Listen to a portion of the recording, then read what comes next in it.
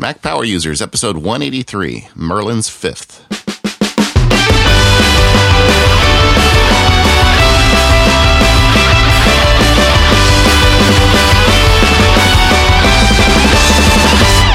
Hello, everyone. This is David Sparks, along with Katie Floyd. Hi, Katie. How are you? Hey, David. I'm doing great. Excellent. And we have our friend Merlin Mann back for the fifth time. Welcome, Merlin, to the show. Hello, Power Users.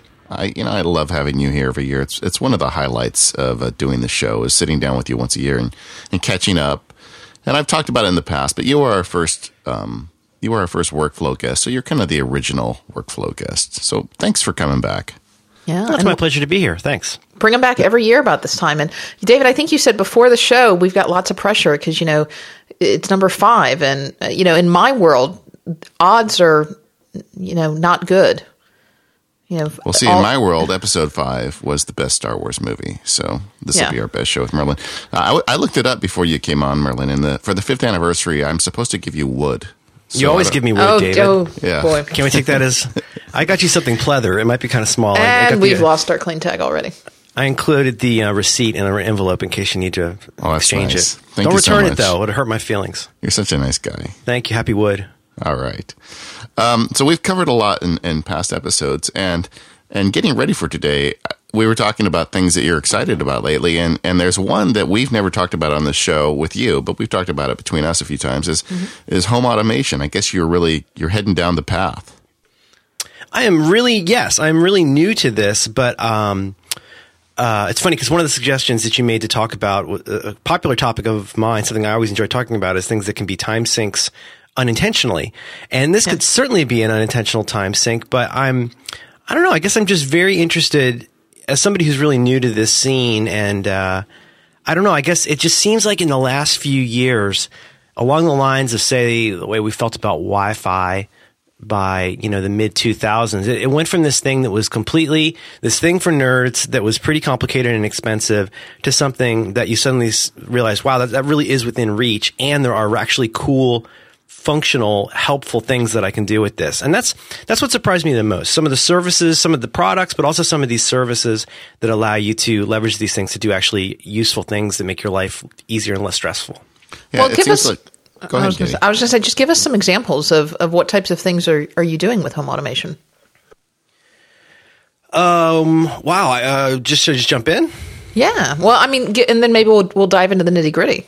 Sure. For example, when I walk into my office, the lights turn on, and 30 minutes after I leave my office, the lights go off. Okay. That's a very simple thing that, I've been pretty good at lights. I've been pretty advanced at lights since the age of probably about 5, but I really like not having to think about it. I like the energy efficiency. That's an extremely simple example. But knowing, or for that matter, if I walk out of the office and if I leave that perimeter, it automatically will shut off, or I can just hit a button right from my phone and it'll shut off or turn on or whatever. And so that extremely simple pattern, like think about all the things. We're all such fans of folks like, Brett Terpstra or who was it you just had on? You were talking, like TJ. People who are able to take this thing where we didn't even realize that we could automate something that we're doing a lot.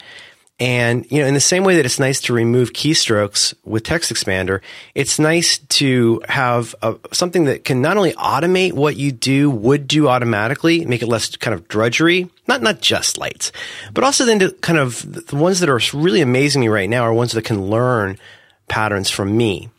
Yeah. And so I think those kinds of things are super interesting. And I guess one reason I think it's interesting to talk about now, it'd be fun to go back and listen to this episode 5 years from now, because I really do feel like we're in the infancy where they're still shaking out in terms of who's going to be the market leaders in terms of this stuff.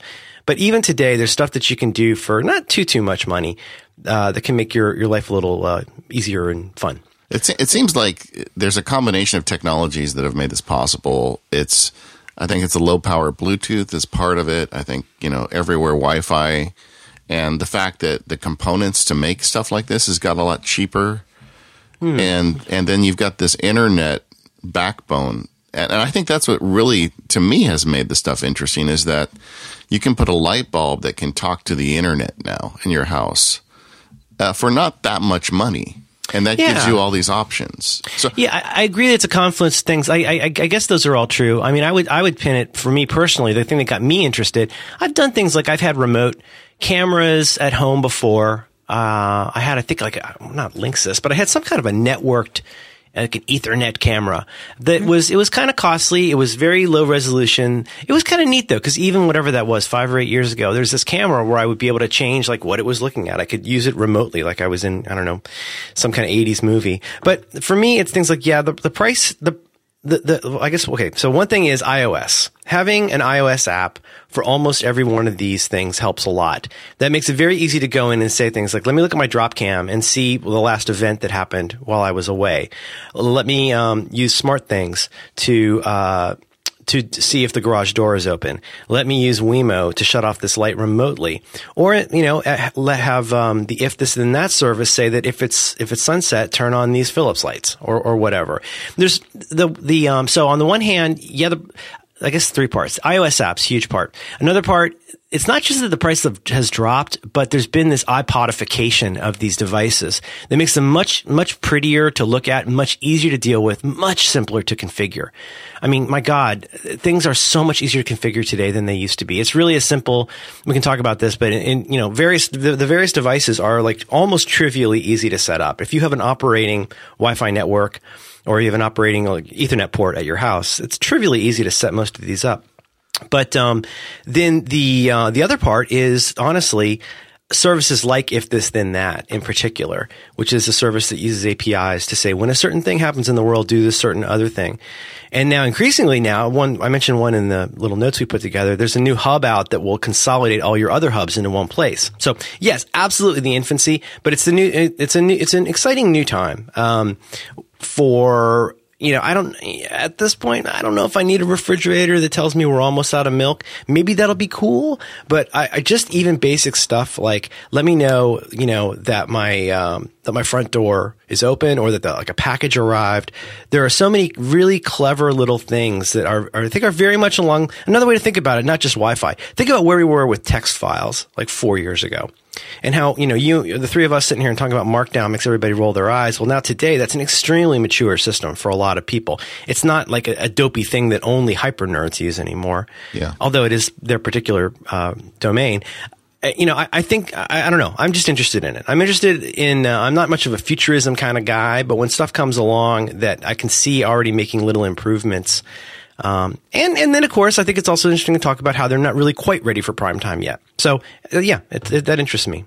And you're right. It's happening now. And there's all these various platforms out there. I know that if you look at my home screen on my iPhone, a lot of those icons are for some of the home automation stuff I've got running in my house. And it's not just one thing yet. But let's go back real quick. So tell me about your lights in your office. So what are you using, a Wemo or how are you accomplishing that? I don't know. Maybe I don't want to take over your show, but there's probably plenty of resources out there for telling people the myriad different systems that you can get. Maybe it would be useful to talk about a couple of those just to get it out of the way, like you say.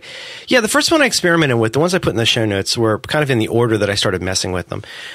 Because let me start out by saying that my entree into this was the curiosity that I got out of being an If This Then That user. Right. And so I'm sure you've talked about this before, but If This Then That is a free service where you sign up and you can, I believe it's APIs that are allowing this to happen. You don't need to know that. All you need to know is that you go and sign into this service, you sign into that service and so forth. So for example, when I get a Gmail with the following subject, if there's an attachment, put that in my Dropbox. That's the kind of thing that's super useful to do. Something like if you wanted to send a torrent to a torrent box, you could do that using that same method. You can do really, really obvious things like I think the classic when IFTTT first started, it's the shortcut for If This and That. When it first started was, if the weather report, so it's like a weather channel, they have channels. If the weather channel says that it's going to rain, text me to say, bring an umbrella. At sunrise, send me my appointments for the day and stuff like that. So basically, if you can think in terms of these channels, which is all gosh, how many of them are there? So many. Yeah. All the obvious ones, things like time, things like calendar, things like email. And increasingly, a new one that's been huge for me is location. So if you have the IFTTT app on your phone, you can say, when I enter or leave this area that I've identified, do the following kinds of things. And just to clarify, that's on the iPhone app for IFTTT. Yeah, location is specific as far as I know, to the iOS app, but everything else you can do via the website. The IFTTT app is a real pretty easy to use app. But anyhow, so I was using tons of these little tricks, things like, I mean, you could do things like, I use a different service for this, but you could say things like, watch my email for a package delivery notification, and then, send that to me. Various things like that. But I started noticing all these devices in there. That sounded interesting, like the Philips Hue lights. I didn't know what that was. I saw the Wemo. I didn't know what that was. I saw smart things. There were all kinds of little devices for smart things. And I thought, what is all of this? And so that Wemo is where I started in terms of the automation. Cause you can think about, wow, if you can have this way of knowing, well, one tiny step back. Well, why is this useful in an uber pattern way? So much of what you guys talk about on here and so much of what interests me is the ability to intelligently filter the universe, the cosmos, is to have some way of saying, like, I don't have a way to monitor the universe without losing my mind.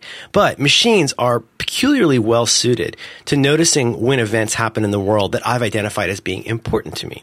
So, however the black box works, however the secret sauce works on Gmail has gotten very good at letting me know when something important is happening in my inbox. So I don't have to go and sift through every PayPal receipt I've ever received in my inbox each day. I don't have to sift through every blog comment. If something important happens, Gmail is aware of that. Things like AwayFind, which is a service I like a lot. AwayFind will let me know if things that match criteria that I've indicated happen in my email inbox. It'll push a notification.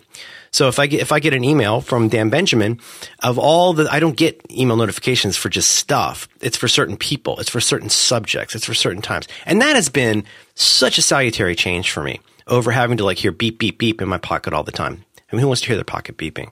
Yeah. And so that's kind of where I started here. So should we jump in with, and actually, I think we were talking a little before the show. I think actually, Katie, you've used Wemo, right? Oh, I love Wemo. I think that's a good one to start with, probably. Well, because it's fairly inexpensive, and it gets expensive if you start building onto it, like anything does. But, generally the Wemos are about $50 a pop. So you start with something that you plug a lamp into, and then you move to a couple of lamps, and then maybe you move to the light switches, and then you move to this motion sensors, and you can add on from there. Have you tried the Wemo light switches that you can stick in the wall and control your normal lights? I mean, I know you can control LED lights with Hue and stuff. We live in a Fred Flintstone house that was built in a different, I think it was in the Pleistocene era our house was built. So you don't have lights in your ceiling or something like that? Well, we have, you're making air quotes right here. We have light-ish things, but no, we haven't done that yet. But just the easiest one to probably start with is what looks like kind of a big fat power switch that you plug in. It's got a little 3-prong thing you plug in. You plug your lamp into that. And then that is able to be detected by the Wemo app, I guess. See, I use the hub, so it's a little different. But what you're describing is exactly right. You can get a light switch. That's the easiest one. So basically, it's a 0 or a 1. It's either on or off. Pretty simple, but also kind of great.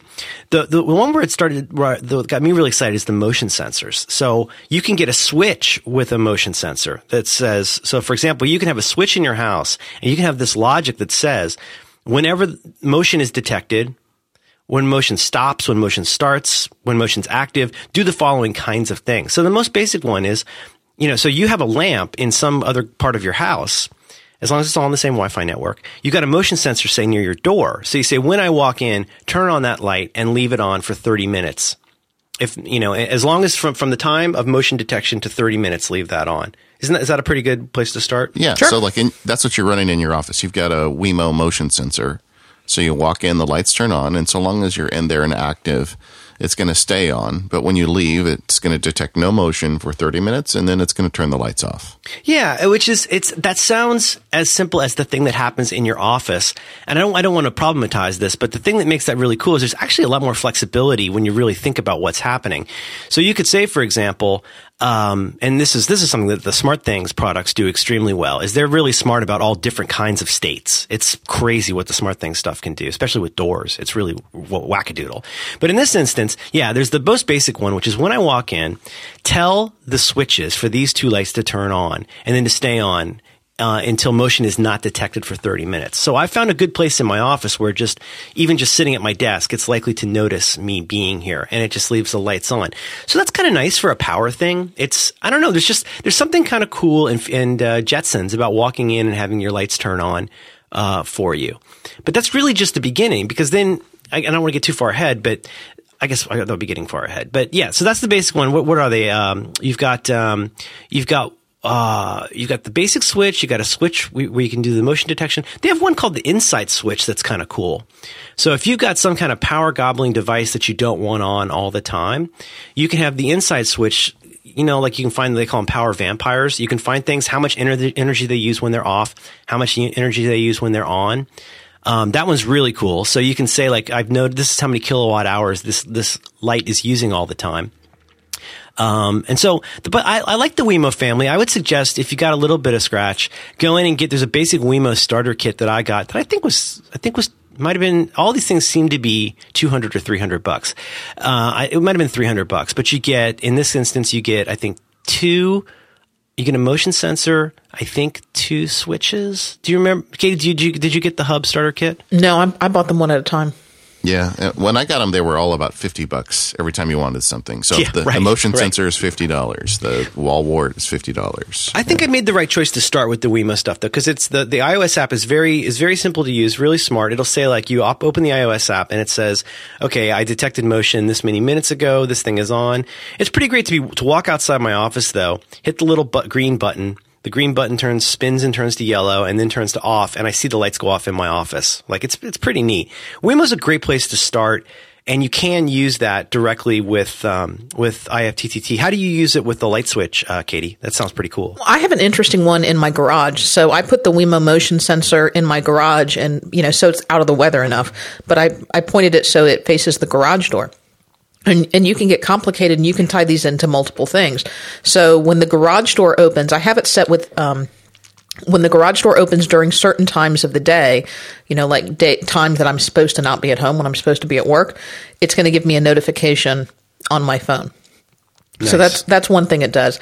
But then I also have it set that if that garage door opens, because that's where I pull into my house, if that garage door opens during the periods that the sun is set, so from sunset to sunrise, it is going to trigger a Wemo that is connected to my exterior light. So this is a Wemo in the wall light switch, and it will trigger my exterior lights. So as I'm pulling up and I'm a couple of feet from my driveway, I'll hit my garage door opener.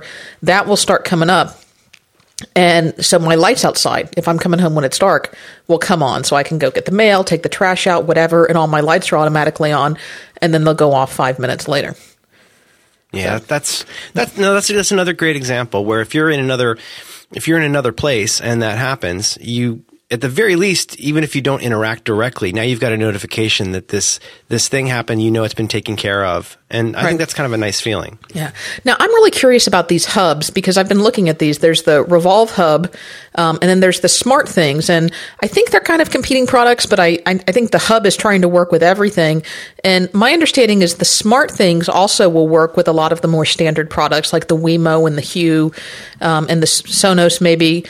How does Smart Things fit into it? Because I'm looking to expand, and I think that's the next step that I'm going to go. The Revolve I don't own, but I think is very interesting because, as I understand it, the Revolve seeks to be the meta hub, like it's the one that pulls together all, like as you say, all your different systems. The Smart Things is, to me, that's the one I own and have more experience with. I've been very impressed with Smart Things, because yes, as you say, I think it works. I know, like, for example, it uses the light switch, or the power switches that it uses for doing the on-off stuff I forget who makes them, but it's not made by Smart Things. I mean, there's a kind of a standard I forget what it's like, Z-Wave. Z-Wave, okay. Yep. And that's like kind of a standard for doing these kinds of things. So there's all kinds of stuff that you can add on to your Smart Things network that are not like made by Smart Things, which I think is a good sign. It's very enticing. And your Smart Things stuff will work with your Wemo stuff, won't it? I don't know. I've never tried that. Oh. I would love to get rid of let's see. I don't think do I own is there a hub for the Wemo stuff? I don't even remember. No. Yeah. But all I know is I recently ran out of Ethernet ports. at my house, which is a bad sign. I had the same problem. I had to buy a what is it, a bridge, you plug a switch, yeah. I would say if you're interested in this stuff though, and you can spend $300, get that SmartThings starter package, because you'll really get a sense of the power of this stuff. So when you get this thing, it comes with the hub. And the hub is just the thing that, communicates with all the devices. It comes with 2 light switches. I'm sorry. It comes with 1 light switch, 2, I think they're called let me find out exactly what the name of this thing is. But the little door devices, which are deceptively simple. These are like stickums that stick on your door and they'll tell you if a door's open or closed? Well, yeah. A lot more than that. But yeah, you get 2 of the SmartSense multi-sensor, which are what looks like a typical door sticky thing. You get, I think, 1 motion sensor, and you get 2 of these little things called Presence, which look like little key fobs. And we all know what a motion sensor does. It looks for motion. But what's neat about the SmartThings is it can tell things like whether motion is happening right now, how long it's been since. So there's all kinds of ways you can apply logic to if you had, like, for example, multiple motion sensors. If there's been motion here for a while and not motion there, do the following kinds of things. The Presence things are pretty cool. They're like little key fob things. So I put one in my daughter's backpack. So, obviously she's 6, so she's never like alone. But now when my wife brings her home from school, I get a notification that, my daughter's just arrived at the house, because it basically you set this perimeter for what equals your house. Yeah. And when certain events happen inside of that area, it knows that you're doing things at home. So, for example, you could say in this giant circle that I've made, as soon and by the way, your iPhone can also be used as a presence device. So when I enter this circle, do these things. So if it is after 5 p.m., I'm just tossing this out, but I think this is the kind of thing that like a normal commuting person would do.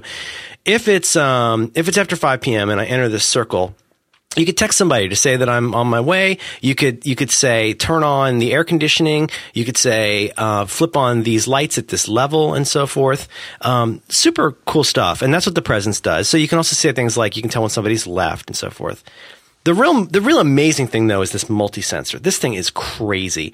So on the basic level, it looks like any kind of old-fashioned thingy you'd put on your door to indicate like if you were a shop owner, you could put one of those things on your door and it goes ding dong when the door opens. Yeah. Right? So there's one thing that goes on the door, there's one thing that goes on the frame of the door, and when it separates, it makes a noise, right? This does so much more than that.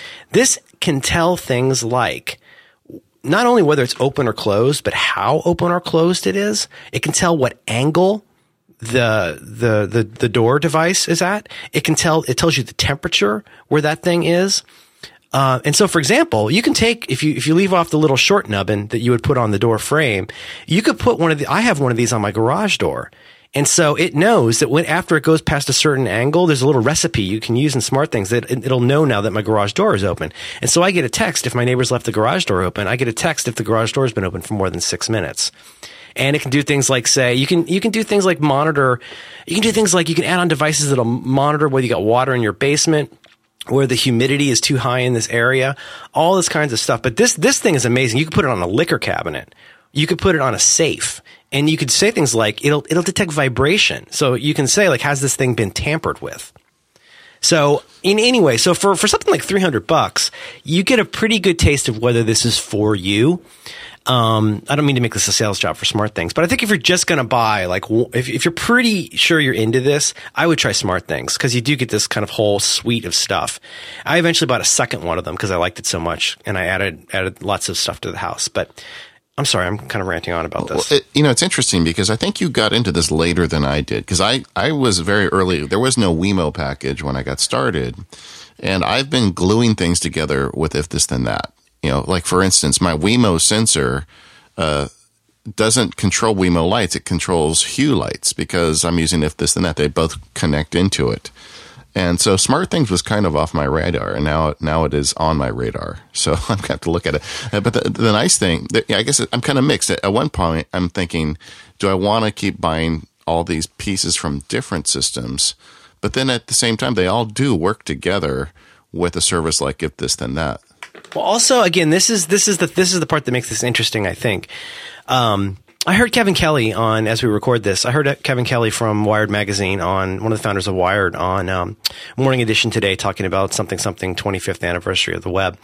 And he's such an interesting guy and such a, I think he's part of the Long Now Foundation. He's very interested in like the big picture, not just futurism as like refrigerators that report on your milk consumption, but like the long picture. And he said something I thought was really, like so many things Kevin says, I found so illuminating, which is like, well, what if everything that's happened up till now with the web is really like the Stone Age? Like, it's amazing to think about all the stuff we're sitting there and going like, oh boy, we should go through these, social media services quickly.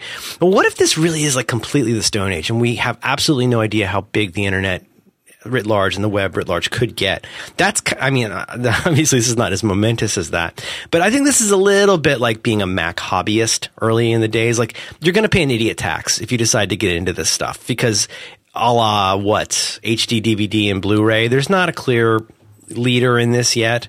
Yeah. But, it's not that much money. And I think, for $300 you can jump in and tinker, and it wouldn't kill you.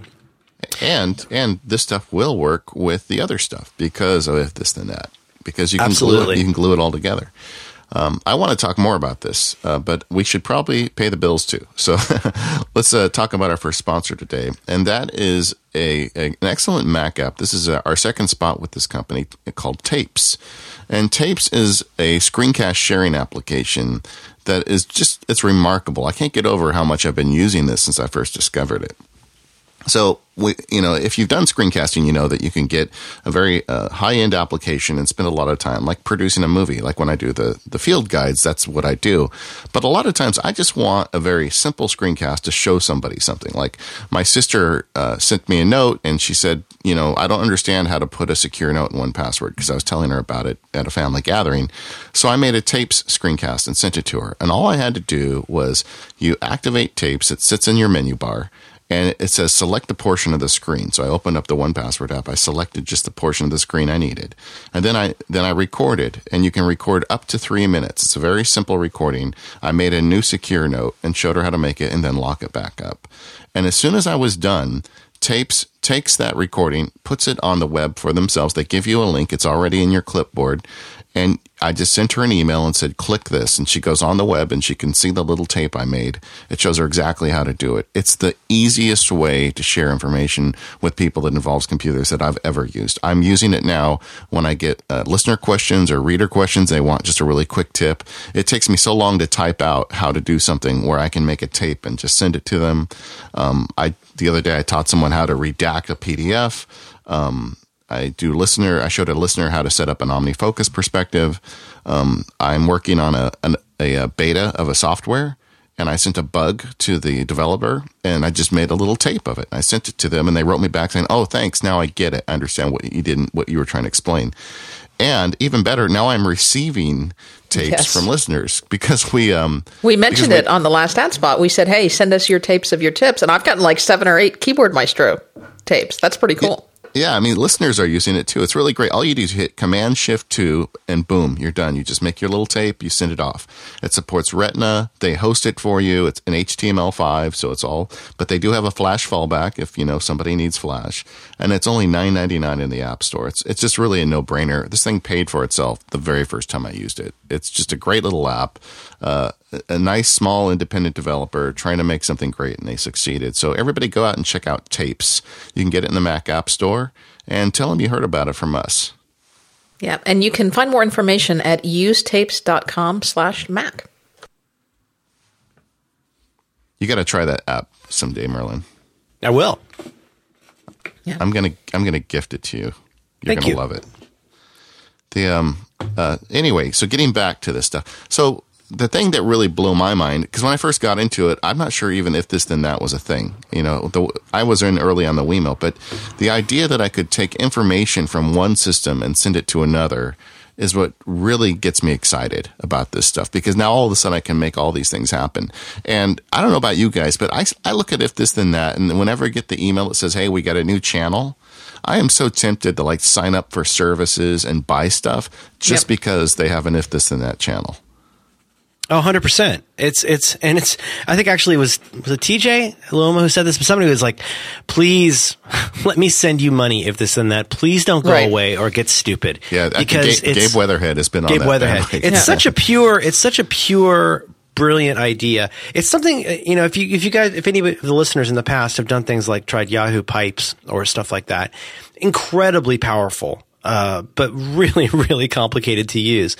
And the beauty of this is it's called if this then that. So you go and you say, if the page comes up, it's got like 5 words on the page. It says, if this happens, and you click on the word this, and then you select the channel and the activity, and then boop, then that happens. Then this, and it's really that simple. It's really a simple saying, when this happens, that happens. And,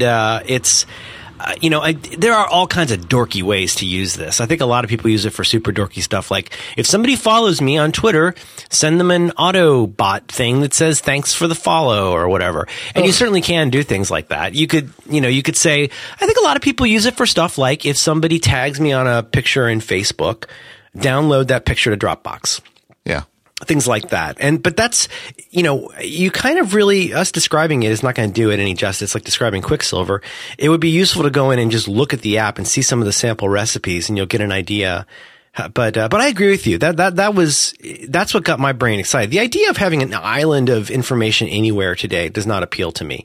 The idea of having proprietary Sony-like systems of stuff that go live and like, you just barely see their eyes peering out of their little proprietary window, that doesn't appeal to me. But these devices are built to be very open and communicative. And then if we have time, I'd like to also talk about Dropcam, which is pretty amazing, and how you can have that work with these different things.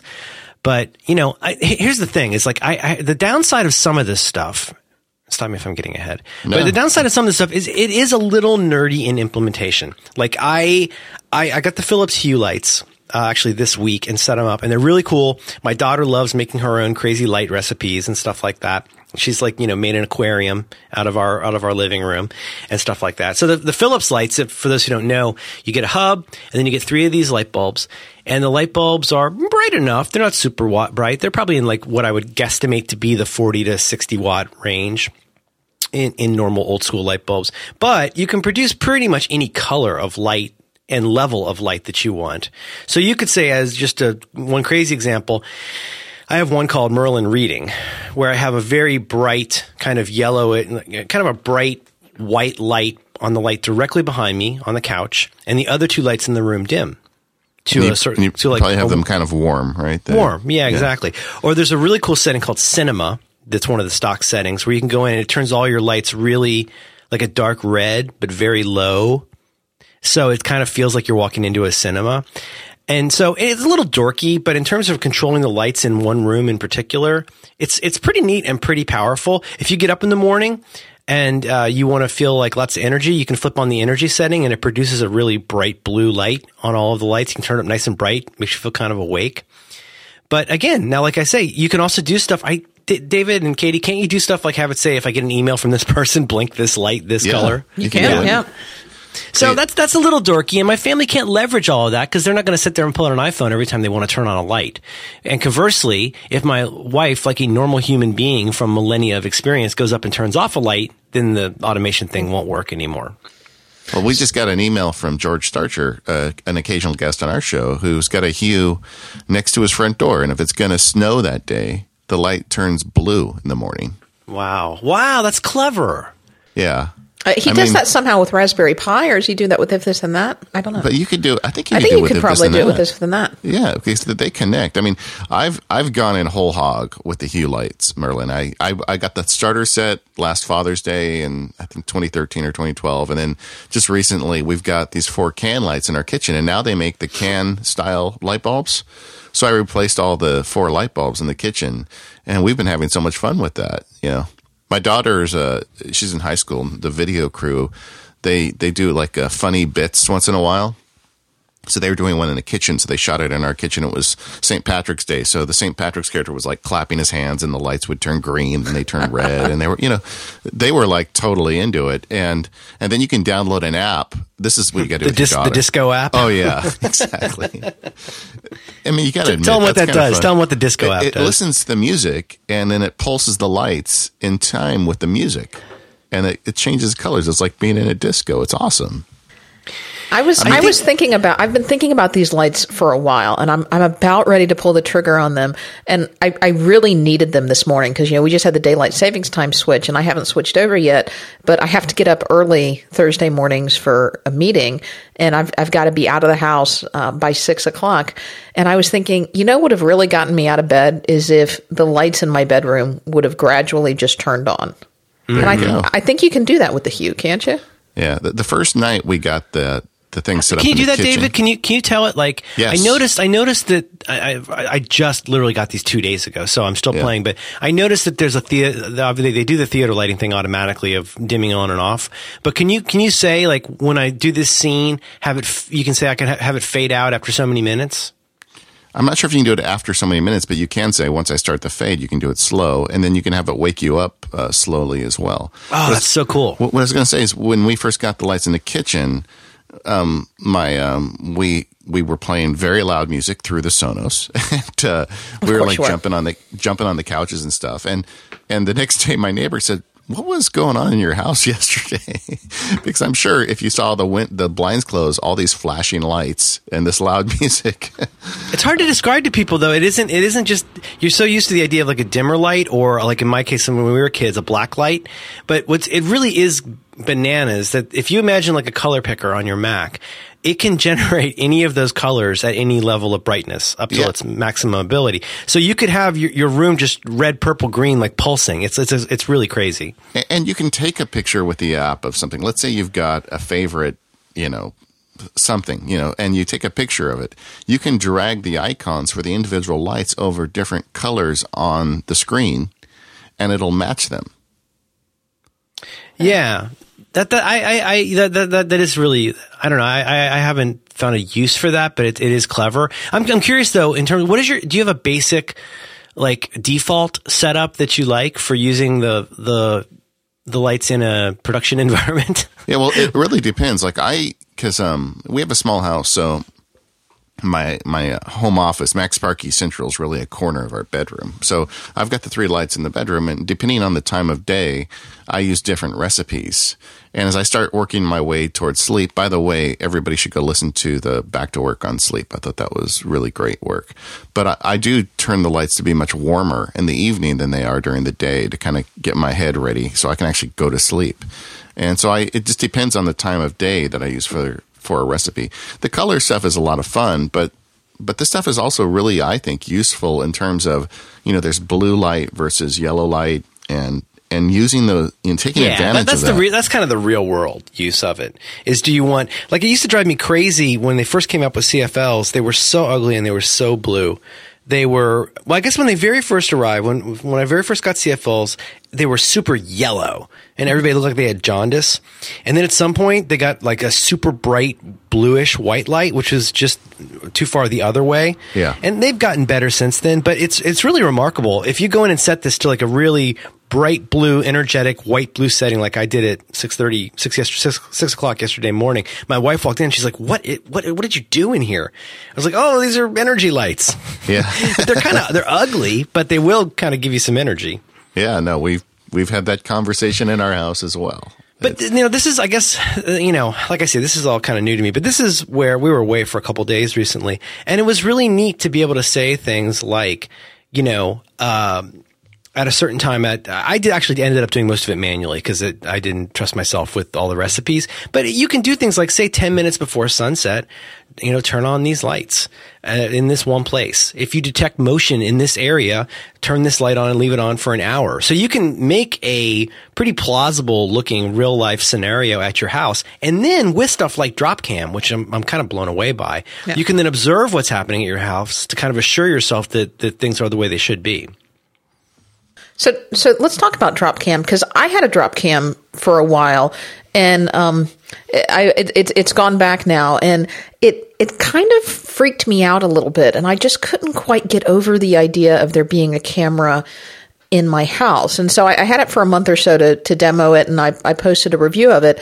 And I thought from a technology standpoint, it was undoubtedly a great product. I mean, it had great quality images. The apps worked pretty well. I mean, I had some issues with some of the scheduling stuff, but overall the app worked really well. The cloud service I could see being very useful. I could see it being especially useful to maybe a small business who wanted to use it in lieu of maybe one of those closed circuit type systems. But maybe I'm a different audience, being single, I don't necessarily need to watch, kids or babysitters or things like that to see if they're home and behaving or things. But I couldn't quite get over the fact that there's a camera in my house. Yeah. Well, I have it planted at our front door, which you can see through. And so I'm able to see what's happening outside our front door. That's what I'm interested in. I'm not going to monitor the inside of the house, but I want to know if somebody tried to make a delivery. I want to see if somebody's doing something out front that's a little squirrely. And what's neat about it is it's not quite a fisheye. It's not super distorted, but it's a pretty wide view camera. I got the Dropcam Pro, and you just hang it up there, point it down. And I don't know, how long ago did you test it? About a month and a half ago. Oh, okay. So it probably had this. Recent. But it's got things like automatic night vision mode. Yeah. So when all your lights are off, it's remarkable what this thing does in low light. It's pretty bananas, like what it's able to see. The really amazing, two amazing things about it, I think, are it is very easy to set up. You just put it on your network. It's good to go. Two things that are amazing about it. It has what they call a CVR service, where it basically, you can sign up for the service depending on how much you want to sign up for, where it'll keep a tape, if you like, of what's happened in the past. That's kind of cool. If you want to go back and see, maybe with somebody casing the house or something, in an extreme example. But that's pretty cool. But the real money shot is that it has a learning algorithm. Now, I've really screwed this up by moving the camera several times to try and get better angles. But basically what happens is it just watches over the first week or so that the camera's set up, but it learns repeating patterns and then allows you to name what those patterns are. So you can probably see this best by just visiting the Dropcam page. Like, you could tell, is somebody using the refrigerator right now? Is somebody walking in and out the back door, and so forth? But it gets pretty smart at knowing, like, well, was that just a flash of light? Was that a person entering next door? So on and so forth. I think it's a very clever idea. And especially, for example, let's say you've got like a rental unit, or you've got like a vacation home where there shouldn't be anything happening, and you don't want to have to stand there and look at it. This thing will let you know that something happened. And then when you pop open the app, either on the web or on your iPhone, you'll see, like, imagine a timeline across the bottom of the screen, right? Representing time. And you'll see little colored bars to indicate activity. So all you do is scrub to that point on the tape where activity was, and it plays you what happened with sound right there. And also it does have a mic, so you can talk to people over the camera. But I think it's very clever. I mean, again, it's all very new, but if I were the sort of person who had something like a vacation home or some kind of a property I wanted to monitor, it's really great. It's not super expensive. But yeah, and if you do have a bunch of kids and you want to monitor whether somebody left the refrigerator door open, I guess it's good for that too. But I feel like I need to reset the algorithm part, because I've moved it around and I think I've confused it. It thinks that flashes of lights are people walking dogs and things like that. But I found that super interesting. And then the idea that you could, if you did subscribe to the CVR service, you'd have the ability to go in and go back and say, oh, that's a really funny thing. Look, that's when somebody surprised us with flowers. Let me turn that into a clip and export it, and I can post it somewhere. That's kind of cool. Yeah, I get you on the, just so you know, Katie, though, I get you on the creepy part. That is kind of creepy to have that like in your bedroom or something. Oh, well, of course, that's where I kept it. No, I'm just kidding. Yeah, good for you. Yeah.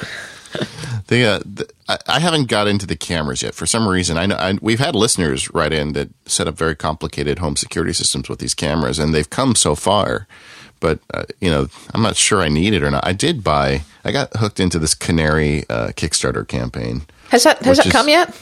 No, it hasn't. I keep getting emails from them. I guess they're getting closer, and it's supposed to monitor and do sound, and it has a whole bunch of sensors in it, and hopefully that will connect to it if it's in that. But I haven't done the camera yet. I'm not sure where to use it. What is that? It's it's a Kickstarter project. It's kind of a home safety product. So it's got a video camera. It also tracks motion, temperature, air quality, vibration, sound. It does a whole bunch of things. You can go to canary.is and I'll put it in the show notes. I think they're allowing you to buy them now outside of the Kickstarter. You can pre-order it, but it's like a host of sensors and a little device that you stick on the wall or on a shelf. I guess I would say, like, I realize now after all this talking about it, this is probably a pretty nerdy topic. That's either, I guess this is one of those horrible topics that's either like you already know everything about this as a listener or you don't care probably. But all I can say is that the two selling points to this, I think for a civilian are, first of all, the automation of things. Like you don't need to necessarily have green and purple lights flashing at your house. I understand that does not strike you as probably as very valuable. But the idea of having background automation stuff along the lines of, again, and I would advocate for trying smart things just because it makes it so easy to set this up. Little basic bits of logic you can set up inside the app. You can there's all these great little smart apps. You could say, like, for example, I put one of these sensors. If you put this sensor in a strong box, if that box moves, let me know. Something like that. Again, the liquor cabinet. If the liquor cabinet opened when I wasn't home, like, let me know.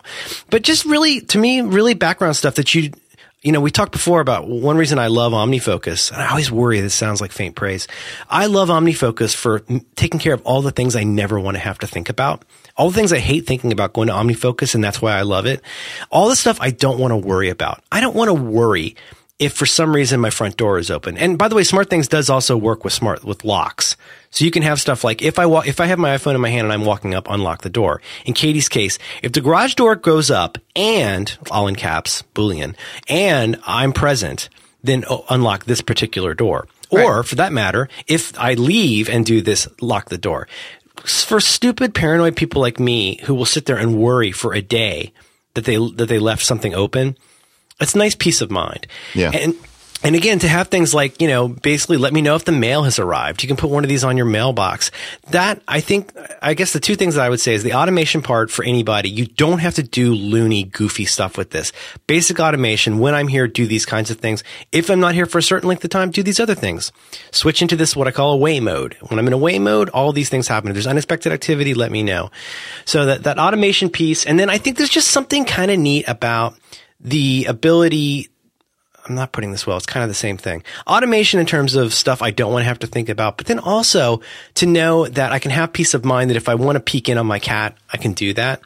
And having that ability to do this in a private way, I don't know. I think that's pretty cool. And you don't have to do loony stuff with this. And you don't have to over automate your life to where you feel like you're in like a Charlie Chaplin movie or something. Well, I can tell you at my home, the experience was the nerd of the family, me, started playing with all this stuff, and now all the non-nerds of my family absolutely rely on it and love it. Yeah. You know, being able to turn on the lights when you pull up in the driveway and know that you just turn on the lights in the house is really nice. And, you know, having the Christmas lights turn on at a certain time and turn off at a certain time without having to think about it is super.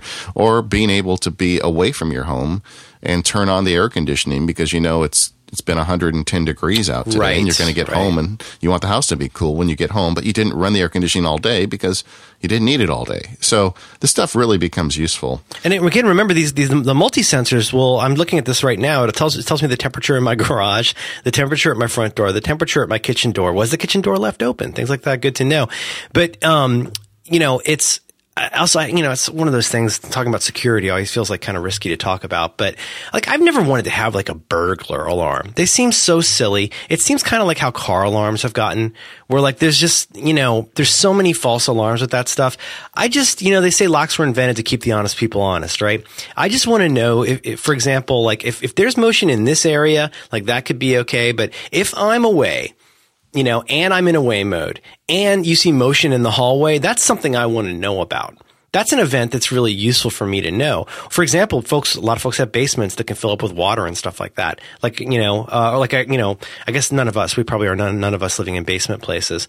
But just having that ability to know those kinds of things or to look for these certain combinations of conditions that you could certainly not do yourself remotely, that gives like a certain amount of peace of mind, I think. Yeah. So the multi-sensor for SmartThings, I'm shopping now, by the way. That detects movement in the room as well, or is it just? It's not like an IR. No. That's a good question. There's a motion sensor, which is just a little white plastic thing with a little nubbin that sticks out. Yeah. And no, but are you on the page for Things SmartSense multi-sensor? Yeah, on Amazon. Yeah, so this thing's crazy. I mean, it's. I should send you a screen grab. But when you're adjusting it, like for example, on the door, when I was setting it up, you see in real time, like on 3 axes, where this thing is located. It is detecting down to like degrees. So you could say things like and like I say, it does vibration, it does movement, is it a little open? Is it super open? So it becomes more than just a door sensor. It's really a sensor that you could use for any kind of thing involving primarily, I guess, movement and position. And then the motion sensor is a different dingus that just uses motion. But then you can combine all these things together. If there's vibration or motion on this multi-sense device, anyway, you see where I'm going with this. Yeah, and I keep repeating myself, but the great thing about this stuff is now I can use a SmartThing multi-sensor to control a Hue light system. Yeah, you could say if the drop cam indicates movement, it'll send an email to this place. If it's indicated movement on this drop cam, turn on the Philips Hue lights at this level, or make sure that my garage door is closed, or whatever it is. Yeah, very cool, crazy. Hey, let's stop and talk about our second sponsor today, which is, appropriately, Omni Group. Marlin just has mentioned how he likes OmniFocus. You know what? I'm a big fan too. The OmniFocus is really my fundamental app. We were going to talk about sticky apps at one point. Well, this is my number one sticky app. It just handles so many things for me. I've got various responsibilities in my life between being a dad and having my day job and then doing the MacSparky thing. I could never keep track of it all without OmniFocus. And what it does is it allows you to do really 4 things. The first thing is it allows you to capture tasks as they occur to you. And it's very important that you get them out of your brain really quickly, because if you try and hold on to that stuff, you're never going to do it. I know that I've got about a 10-second window of opportunity when I think of something I need to do. If I don't get it into my system right away, then I've got a problem. So OmniFocus makes it really easy. On the iPhone, you can just tap and save in the app, or even you can just use Siri to save a task to OmniFocus. On the Mac, they've got a keyboard combination. I mean, they've thought about this from every direction. If you use the OmniSync service to sync your OmniFocus tasks, you can even forward an email to a special magical email address they'll give you, and the task will show up in your OmniFocus task list. So I just think the capture is one of the things that make this whole system work. The next piece you need in a good, reliable task management system is the ability to process tasks. And in OmniFocus, they got that covered too. They've got context, they got projects, it's all customizable, and it's fast. You can go through on the Mac and you can select multiple items. Just about every way that you want to organize your tasks, OmniFocus can handle that for you. And they've got this great thing called forecast mode on the iOS versions, where you can not only see the tasks you've got lined up for today, but you can see tasks you've got lined up in the future. And that is, to me, key. I love the ability on Sunday night to be able to forecast the whole week and just take a look through what I've got lined up for the next week and see which days are already going to be a train wreck and start making plans or start moving things so I don't set myself up for failure. And OmniFocus makes that possible. I mean, the next thing you need to do with a task system is you need to complete tasks, and OmniFocus delivers on that too. They've got a great new version for the iPhone, OmniFocus 2, that it's just awesome. And they've got the versions on the iPad and the Mac work great as well. Something about OmniFocus that I really love is the ability to put a task off into the future at some distant time. About 8 months ago, I had a conversation with somebody who said, I'm not going to have an answer for you until March. And so I put a task in for last week to call this person to get an answer. And it showed, and I forgot about it. Didn't think about it at all. And then last week it showed up in my OmniFocus list. I called the guy. He didn't know what to think because I had remembered to call him. He thought that I had kept that in my head the whole time. And, He's a witch. Yeah, exactly. It really freaked him out. And I didn't set him straight. I'm just going to tell the listeners of the Mac Power Users that's how I did it. But this guy, I want him to think I'm a witch. So that worked out for me. And then the last piece of a good task management system, which frankly nobody else does, is a review system. And OmniFocus does that in spades. They've got all this history with getting things done. And I don't want to say OmniFocus is a getting things done system, because people who haven't read the Getting Things Done book get by just fine without it. But the idea of doing a review is really essential. And I find that any time in my life that I find myself kind of going upside down, in fact, you and I were talking about this recently, Merlin, and I need to go back and do a really good review and start, cutting things out and getting my life back sorted out. And OmniFocus makes that possible. One of the things I like about the review system is the way you can set variable review times. So there may be some project that isn't a real high priority project that I will only review once every 6 months, and there'll be others that I review every few days. It's all up to you. In fact, one of my tricks lately is I set a recurring task on my calendar every Friday at 4 p.m., just called, week review. And I go through the week, and I also go through and review whatever's outstanding in OmniFocus, and that really helps.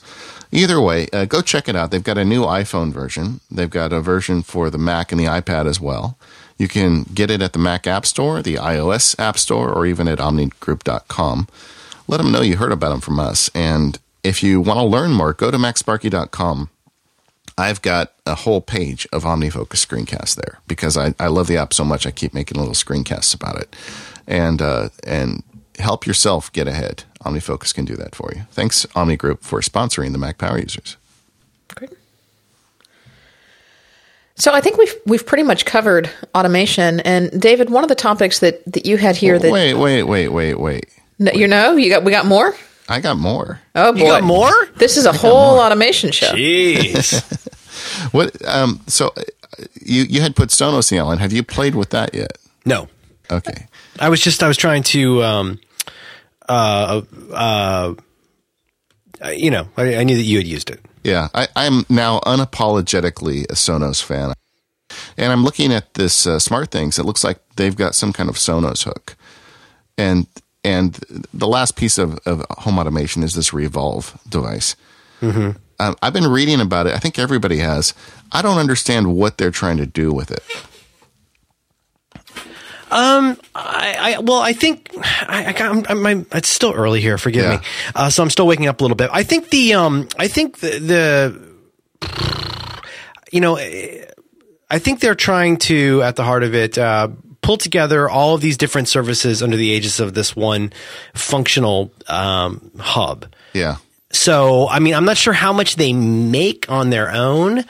It is, and part of the reason I suggest getting that Smart Things starter pack, which I imagine you'll probably put in show notes, is that it is really, you don't have to go there and look at all of these seemingly identical looking dinguses and devices and go, even with Wemo, you're like, wait a minute, so this is the Wemo that's got a switch and a motion sensor? Is the motion sensor the same as what is this?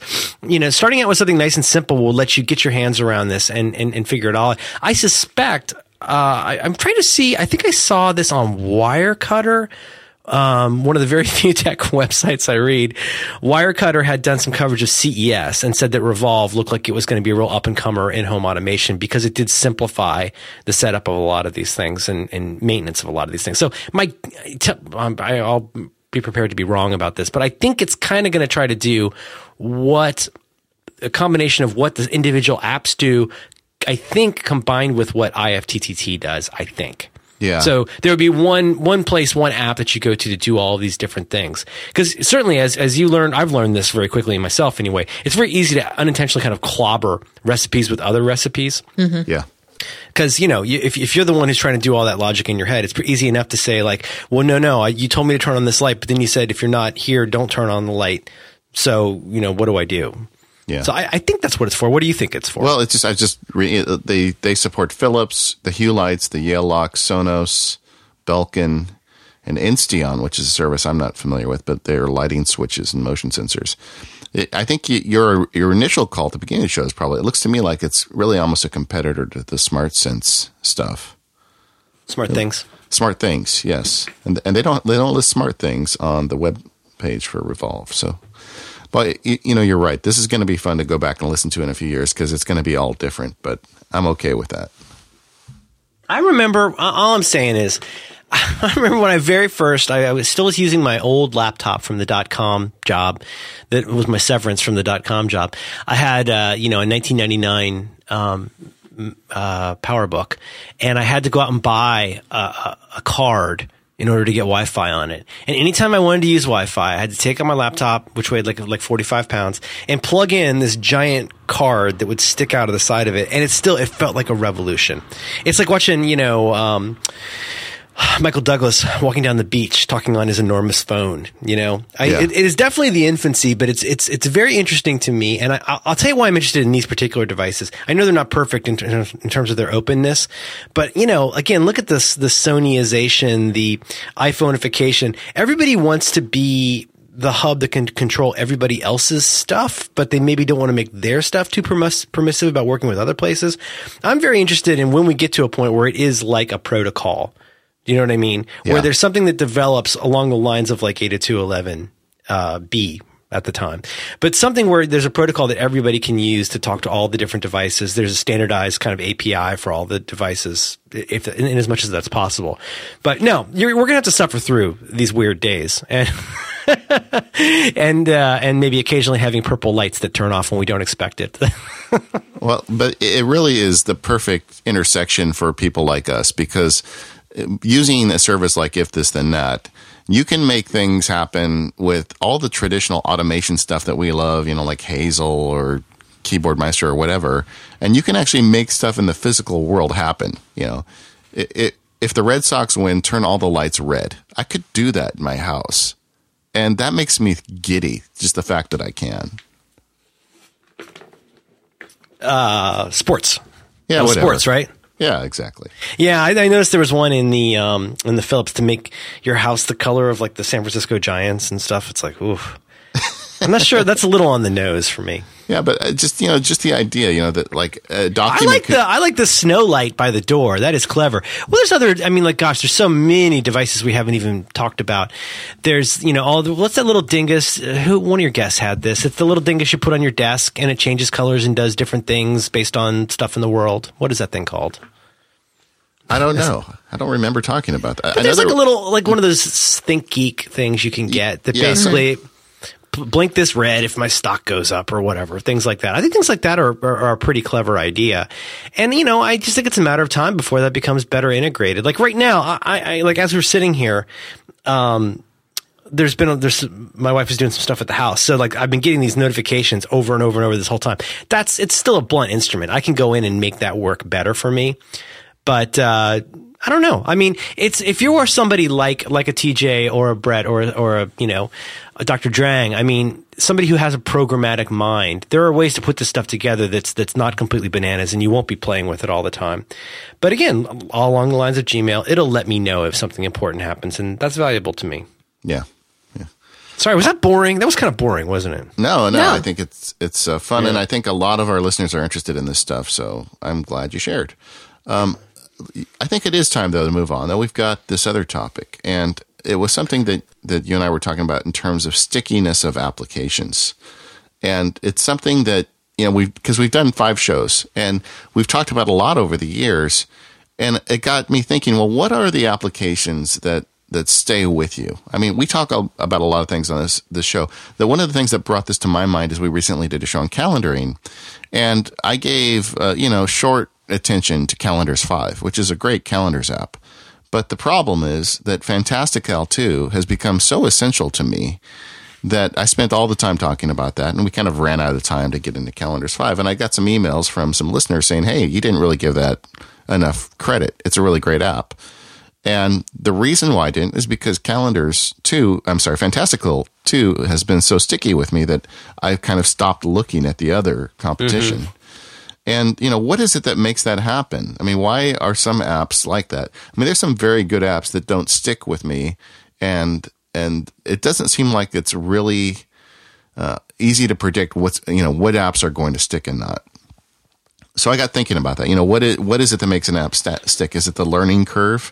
I think part of it for me is the delight in an application. Like when I use sticking with Fantastical 2 application, I just like the way it looks.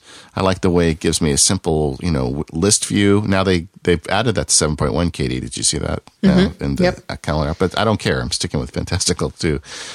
There's just certain parts of it. I like the way. Why do you have to choose? I mean, can't you use both?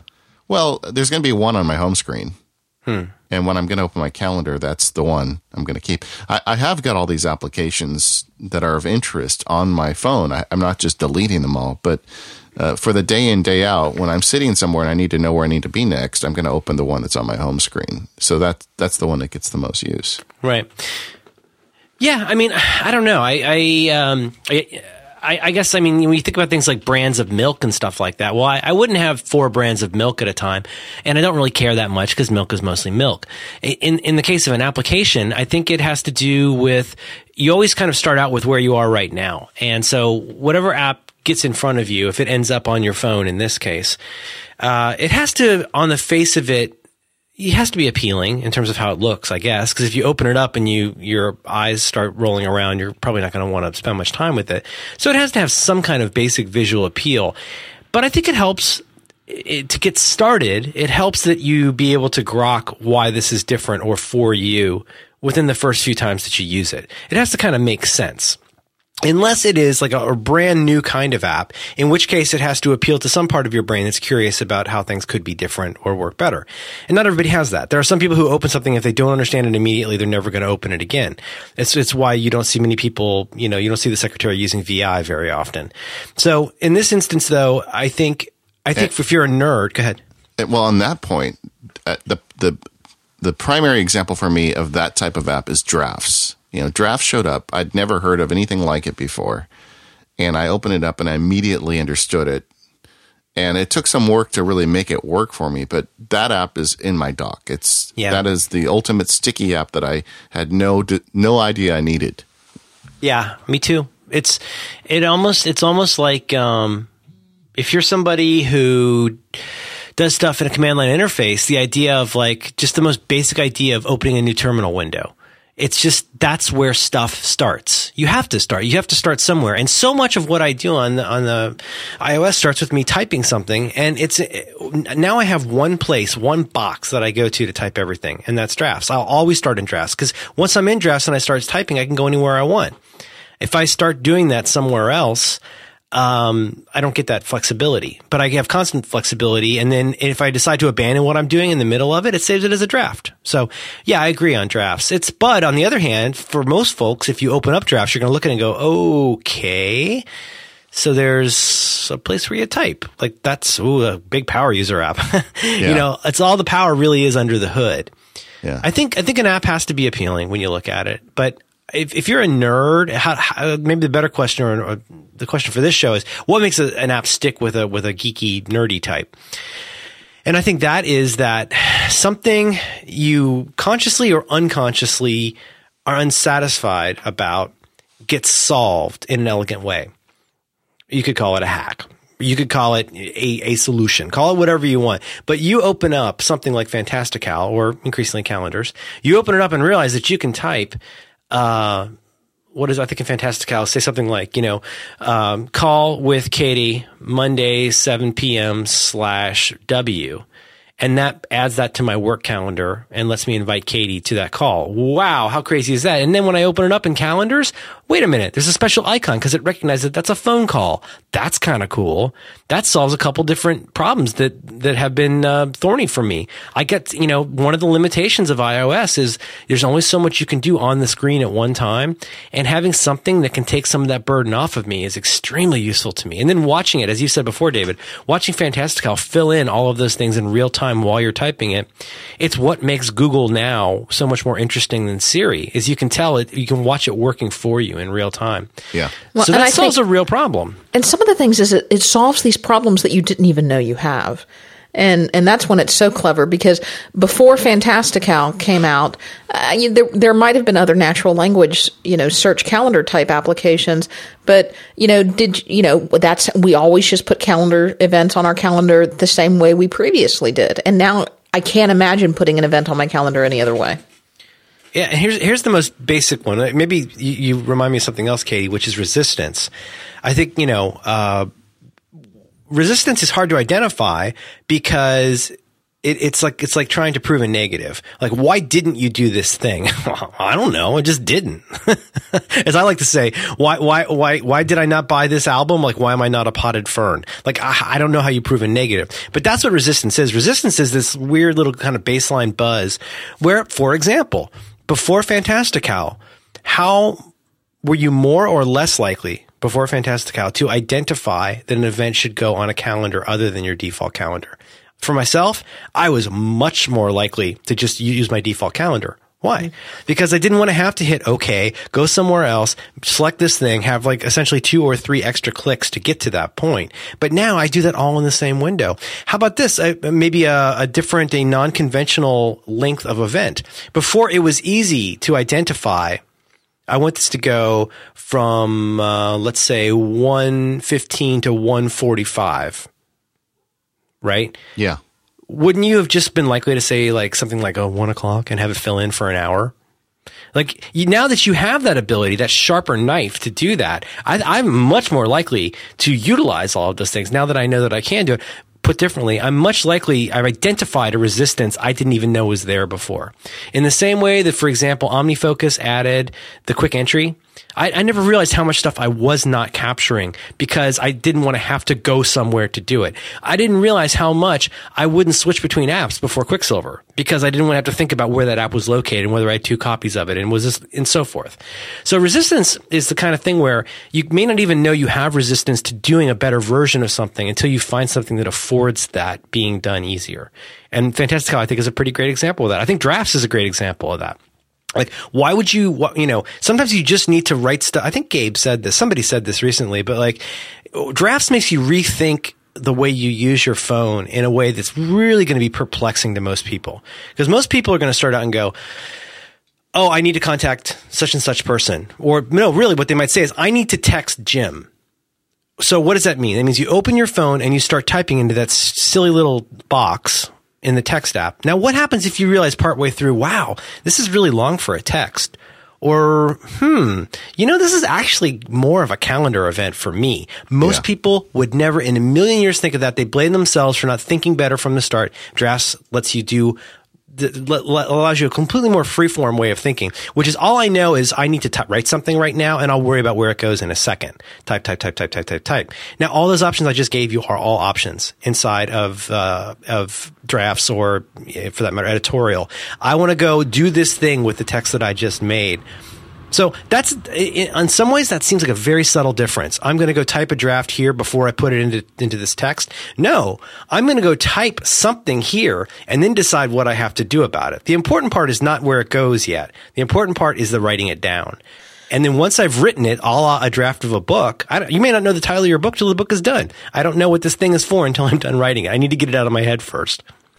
And one of the things I do with Drafts is I use the syncing feature. So a lot of times I only add text on the phone. Stop mid-word, do something else. The draft is saved automatically. Yeah, and then you can go on the iPad later and actually deal with it and decide, well, what am I going to do with this? You can go on a different device and it will be there in the exact same state that you left it. Yeah.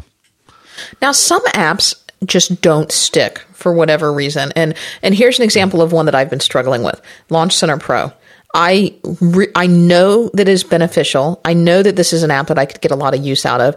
I have picked it up and I have tried on 3 or 4 separate occasions to use Launch Center Pro, but I've never been able to get it to stick for me. Now, do you have any thoughts about why certain apps just don't stick? Is that just because my muscle memory is so ingrained to go do something the other way?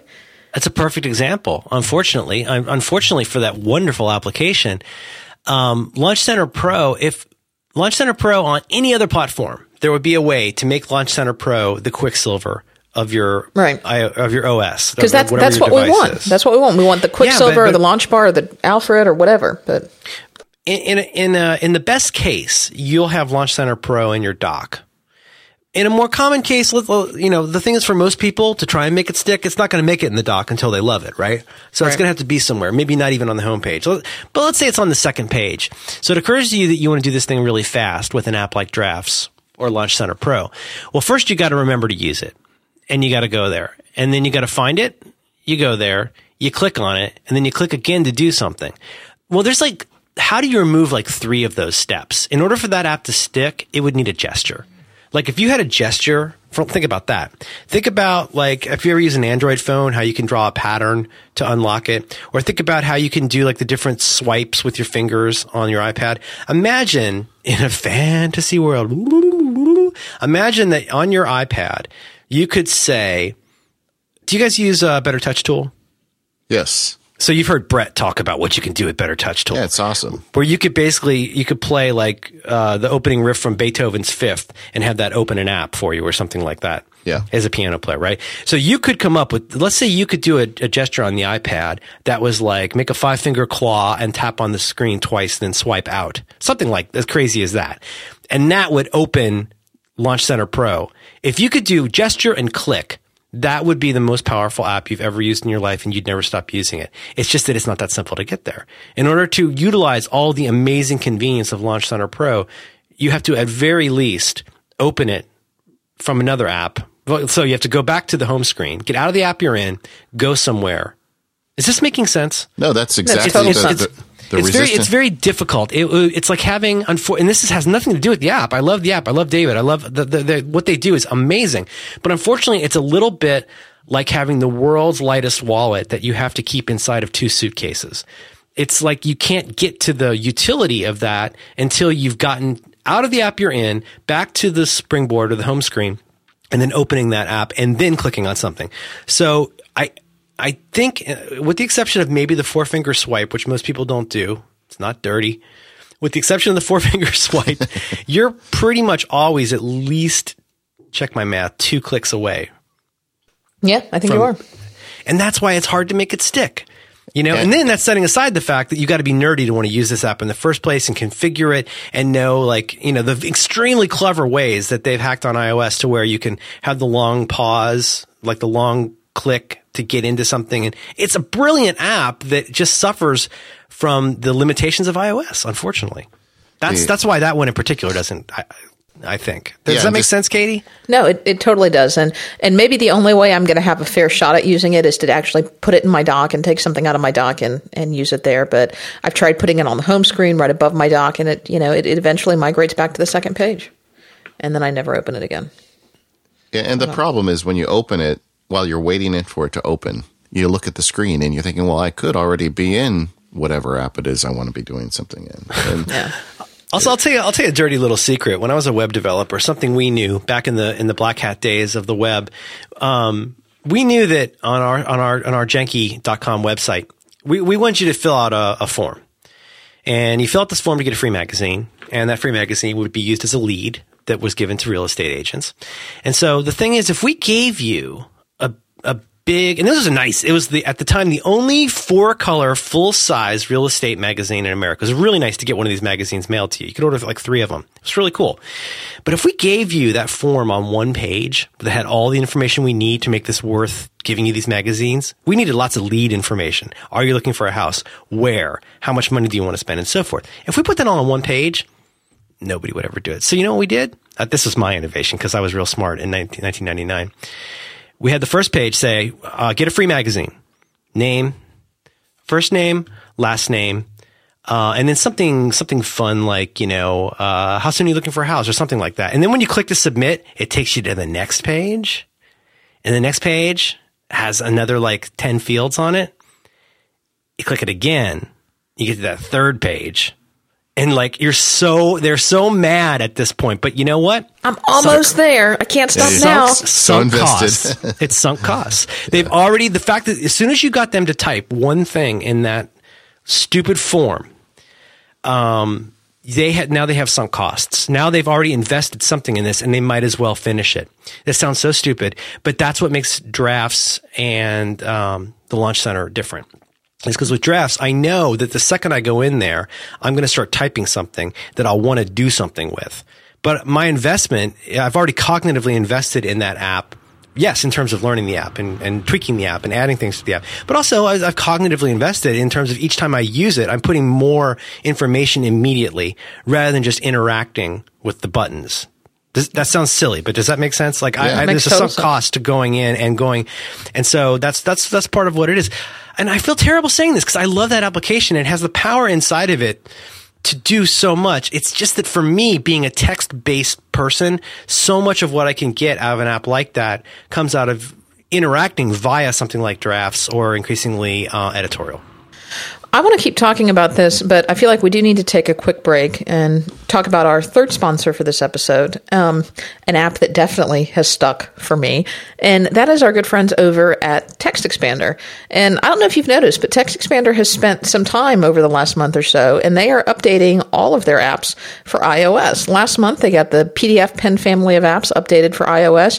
This month, they got TextExpander updated for iOS, and their refresh and facelift really looks great. And TextExpander is an app that I use every day, multiple times a day. In fact, just this morning before we were getting ready to record this podcast, I had to send out a series of letters to people that all had the same basic content. And I typed out the letter and I was getting ready to copy and paste the letter over to new letterhead for another letter. And I thought, this is absolutely ridiculous. I'm going to send out this letter, 20 times over the course of the next year. I'm going to make a TextExpander snippet for this. And so what TextExpander allows you to do is turn snippets of text, whether it's just a few words or a few characters, or maybe it's an entire letter or an entire couple of pages of a contract that you want to work with, put it into TextExpander. And so I created fill-in snippets for this letter. Dear blank, insert name here. This letter is to let you know that your current balance is blank, insert amount here. And then I was putting in, payment plans and terms, and I had fill-in snippets for this, and I had a drop-down snippet for, option 1 is you can pay in full and you can pay this amount. Option 2 is you can pay in installments and you can pay this amount, and I could choose whether I wanted option 1 or option 2 in this specific letter. And within about 2 minutes, I had a TextExpander snippet fully created for this customizable letter. And so the next time I created that letter later today, I just typed in 3 letters, which was my TextExpander abbreviation for this particular snippet. And that letter appeared magically on my screen. Click, click, click. I made my options for how I wanted that letter to appear based on the criteria I set up in TextExpander. And boom, I was able to pump out 5 letters within a matter of minutes, and off they went, and now they're done. And that is the power of TextExpander, whether you're making letters, whether you are filling in your email signature, whether you're just typing your name. And, David, I know you had a good post on MacSparky recently. I spend a good amount of time creating TextExpander snippets for things that I'm going to use over and over and over again. But TextExpander snippets don't have to be forever. And you talked a lot about the value of these short-term or these throwaway snippets, where maybe you're just working on a particular project and you find yourself typing the same thing over and over again. Well, if you're going to type it 5 times or 10 times or 20 times, even if you're only going to do it for the next week, set up a TextExpander snippet and save yourself the time for that particular week. You can always go back in and throw them out later. Thanks to your article, and I know Dr. Drang wrote on this well, I created a TextExpander folder called Temp that I can store these temporary snippets in, and if I don't need them at some point, I go out and clean them out. So there are all kinds of great things you can do with TextExpander. You can find more information over on their website at smilesoftware.com.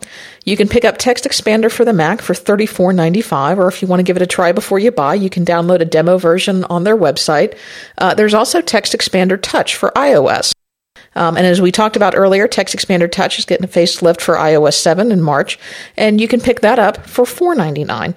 So thanks to the fine folks at Smile for their support of Mac Power users. Yeah, I like those throwaway snippets. I use that all the time. It's a great trick. So let's get back to some sticky apps. I like, one that has stuck for me, and I think it's because it's the first app that really solved the RSS application for me. The first one that really I thought made sense was Reader with 2 E's. And I used that for years. And just recently, I've started using a new one called, let me open my phone up, Unread. Have you played with that? The new one, yeah. I can't remember. No, I think I might have gotten it, but I haven't spent much time with it. That's What's His Head's app, right? Yeah. No, what am I thinking of? What's his name? The guy from the internet. What's his name? Yeah, the guy. That one Jared guy. Sinclair. Yes. Hi, Jared. Sinclair. Yes, I think I got it, but yeah, I just got so used to how Reader looks, I've just stuck with it. Yeah, and there's certain things about Reader, like solving an unknown problem for me, like was the ability to quickly move an article into my Read It Later service. And Reader has the ability to customize that with a swipe from the right to the left. So you see your list of articles, you swipe an article, and it immediately goes to your Read It Later services. And it makes going through very quick, right? Yep. With any other application, I've never seen anybody do it this quickly. Unread is an example. It doesn't get something to your Read It Later service without actually a swipe and a tap. So you've got that extra step. All that being said, I really like Reader. I like the whimsy of it. I kind of like reading. I like the way it displays articles. And it's kind of changed my habits because I started looking at all the stuff I was sending to the Read It Later service. Sometimes something makes things so easy that you do it too often. And I go and look in, an Instapaper or a Pocket, database, and I see all these articles that I'm actually never going to read. Yeah. Yeah. But you made me think of something. I'm happy to talk about the stickiness, but one, just while I'm thinking of it, one gesture that's really gotten, what a horrible word. One gesture that has really stuck with me recently is the swiping left and right. Yeah. To drill down. So like if you're inside, for example, Reader, Reeder, Reader on, like I think about using it on the iPhone where, if you swipe left to right on the screen, you move up to like your like my Smart Sync folder or my listings, all my stuff. So I can click on, say, unread, boop, and that is the same thing essentially as sweeping from the right to left. So yes. Now I'm in the view of like all the unread things. So I can click on one of those items and boop, that takes me further in along the lines of like arrowing up and down to get through folders kind of feeling. And I'll tell you, man, between that, using that in editorial to move between file view, to move between folder view, file view, and preview or browser mode, I'm starting to really feel like any app that doesn't use that model for navigation feels kind of clunky. Like when I'm using, was it Tweetbot? Does Tweetbot do that? Like, I was looking at something in Tweetbot. Let me see if this does this. I think it does. No, Tweetbot doesn't. It uses, but that old school arrow in the upper left-hand corner to move back already feels kind of archaic to me. I really like the swiping to get from place to place. That's a funny way that like a little bit of behavior can apply in several different places can start to really accrete. So, in terms of especially things like, RSS apps, what are they really all about? It's about what services they provide. It's about how they look and then how you interact with them. And I think it does either click with you or it doesn't. And there's times where something will be like with apps like that, where there are many competitors or podcast apps, RSS apps, I'll go in and I'll wonder like, what's wrong with me? Like, why can't I get into this app the way other people have gotten into this app? And I don't know if there's anything wrong with me. I mean, apart from all the obvious things, but part of it is, I think, just habituation. You get used to it and looking a certain way, and Reader really gets out of the way. It's the same way that you like Byword. I like Byword a lot. I don't use it as much as I used to, but I could get how looking at Byword on iOS, it's so calm and it's so simple. And it's just like, I could see looking at anything else and having it look like you're trying to do something in Emacs. Like it's just so simple. And that's how I feel about Reader. Where I go look at other things like, hey, pick one of these themes. You have picked Paris, France as your theme. It's like, ugh. Like it looks so weird. It's like Kaleidoscope on OS 9, So yeah, I don't know. I think part of it is habituation. Back to the earlier thing though, I think a big part of it is like when you find an app that suddenly fixes a problem you either A, knew you had, or B, didn't know you had, that's when you really are likely to make a change. Do you know what I mean? And suddenly it's like you can't go back. Like once you've used Quicksilver for a couple of weeks or LaunchBar, JRandom launching app, it's really hard to go back to not having that. Spotlight feels useful as a certain kind of little paring knife, but like you would not want to use that as your Swiss Army knife for everything. It starts to feel real clunky. And the thing is, once you find one that solves that unknown problem, you build, I build a loyalty towards the application and an affection for it, which is the case for Drafts. I have so much affection for that app and the love he puts into it, and he makes this really great thing. And that kind of explains why LaunchBar hasn't been as sticky for me either, because anything I want to do almost, I can make happen in Drafts. But I know it solves different problems, but there's overlap. But then take an example of something like your sponsor, Text Expander, where Text Expander, something as simple as I type SDI, bloop, it says, sorry, I don't argue on the internet. That's really handy. That saves me a ton of time. It saves me meta time. To be able to say that and be done with it is wonderful. It's so fast, just SDI. But like you said, Katie, then understanding like, wow, now have this credibility. This app has credibility with me. Like I really trust this app to solve a problem. So I may give it a little, it's like, imagine you got a new assistant and you go, wow, you're really good. So you start giving him more work to do, right? You go, wow, I can really trust your abilities. And so with Text Expander, when they introduce something like the fill-in forms, you go, oh, I could totally see how I would use that. It's not just some flabby thing they just kind of, stapled onto this and hoped that people would see a new bullet and buy it. It's actually a super useful thing because the app has credibility and solves a problem you didn't know you had. A problem like something like, and as ever in the Apple world, there will always be third party, I guess that's the term for it, but non-Apple apps that solve a problem that Apple hasn't acknowledged yet. So the multiple clipboard problem, there's so many ways we go about trying to solve this. We need more than one clipboard at a time.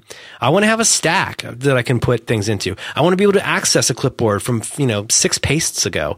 And there are many different ways to do that. Apple still has chosen not to make that something that they'll expose in a user-friendly way, expose as something that you can do something with. But there are all those apps that already know that that's a problem for people. And, once you say to somebody, hey, have you ever wanted something that was in your clipboard like a day ago? And they're like, yeah, I guess I have. I guess it'd be really neat for me to not have to go type this thing. If you're doing blogging, you think about how many parts there are to a blog post. You got a title, you got a link, you got some text, you got an image, like all these different things. That's murder to do on iOS unless you have some ability to deal with multiple clipboards or have something like URL callbacks and stuff like that. So, I think that's one sign of a great developer is they say, I don't know if this is going to be sticky for everybody, but I'm going to make this for somebody who has the same itch that I need scratched. And then then it does become extremely sticky. And then, in contrast, an application you've mentioned a few times in the show is Editorial, which is really the most powerful text editor on iOS. I think we could all safely say it's got so much behind it. It's got Python. Yeah, I mean it's amazing, and we even did a show on it. I think it's a great app, but it hasn't been that sticky for me because when I'm writing on an iPad or an iPhone, usually I'm writing in drafts or byword. I just want to get text in. I don't want to perform a whole bunch of services on it. And I think I need to spend some more time with Editorial, but for the type of work I do, a lot of the real powerful stuff I do at a Mac, and this one just hasn't stuck for me, and I'm not even sure why. Well, I mean, do you need to have a reason? No. I guess not. I mean, it's like listening to people when I listen as somebody who does not know how to do anything in Python, does not know how to do anything in Perl, does not know how to do anything of consequence in PHP. When I hear people arguing over which one of those is most useful to me, it's like, it might as well be like listening to lumberjacks argue about chainsaws. It's like, well, can't you just pick the chainsaw that works for you and then go cut down some trees? Like, do you have to win that argument? They're all great. You pick the one, and it seems to me that a lot of people pick what's best for what they need to do right now. And that's what being a craftsperson is knowing which tool to use for that job. You could probably hit enough nails with a screwdriver and do okay. But finding the one hammer that works is going to be, what really works for you. It could just be that it's just not, it is weird. Like I've noticed, for example, you and I like to read the Hawkeye comic, and I hate to admit this. Did you read the new one? No. Oh dear. Oh, it's good. I feel really funny when I meet somebody who likes comics and doesn't like Hawkeye. And it's something happens in my brain where I feel like does not compute. I've heard this happen on Moises' show where they do an intervention with somebody. We're like, well, are you sure you've given it enough time? Are you sure? Because you really should and that's how I feel. I hate to admit it. Yeah. But I think when you're a nerd and there's something like Editorial is kind of like the Hawkeye of iOS apps in some ways. There's no reason not to love it and use it all the time. But, I'm going to do my intervention here and say, it's okay. It's okay that you're not that into it. It really is. As long as you like drafts, because it'd be really weird. That's like not liking Saga. Am I right, Katie? High five up in the air. Okay. Huh? I like Editorial. I just don't find I use it that often because when I'm working on the the iOS platform. Usually, if I'm doing anything with text, I just want to get text in. And the big advantage for me of Byword is it shows up everywhere. You can say what you want about iCloud, but the iCloud sync for Byword is great. I do say what I want about iCloud constantly. Yeah, I know. It needs to be said. I agree. But in terms of Byword, I write something there on my phone. I just open up Byword on my phone. Yeah. I can dictate or write in something. I show up on my Mac. It's there. I can do whatever. I can run whatever services I want at that point. But I have all of these articles saved because Federico has been doing a great job of posting on all the great stuff he's doing with editorial. So the next time I have downtime, I'm going to spend some quality time reading all those nerdy articles and figure out what I need to do. Maybe there's some hope for me. Maybe I will get into Hawkeye after all. The new one is good though. Yeah, they're all good. Christmas episode, Christmas issue in March. It's great. Well, David has his own pace for drawing. Yeah. It's very unusual in a comic that's that popular to see him skip an issue. That was pretty funny. I'm very sympathetic. Yeah. Didn't they go like 16, 15, 17? Yeah, I was very confused for a while, but it all worked out. Katie Kate. I'm going to call you Katie Kate from now on, Katie Floyd. Okay. I don't do any comics. That's a shame. You want us to tell you about some good ones?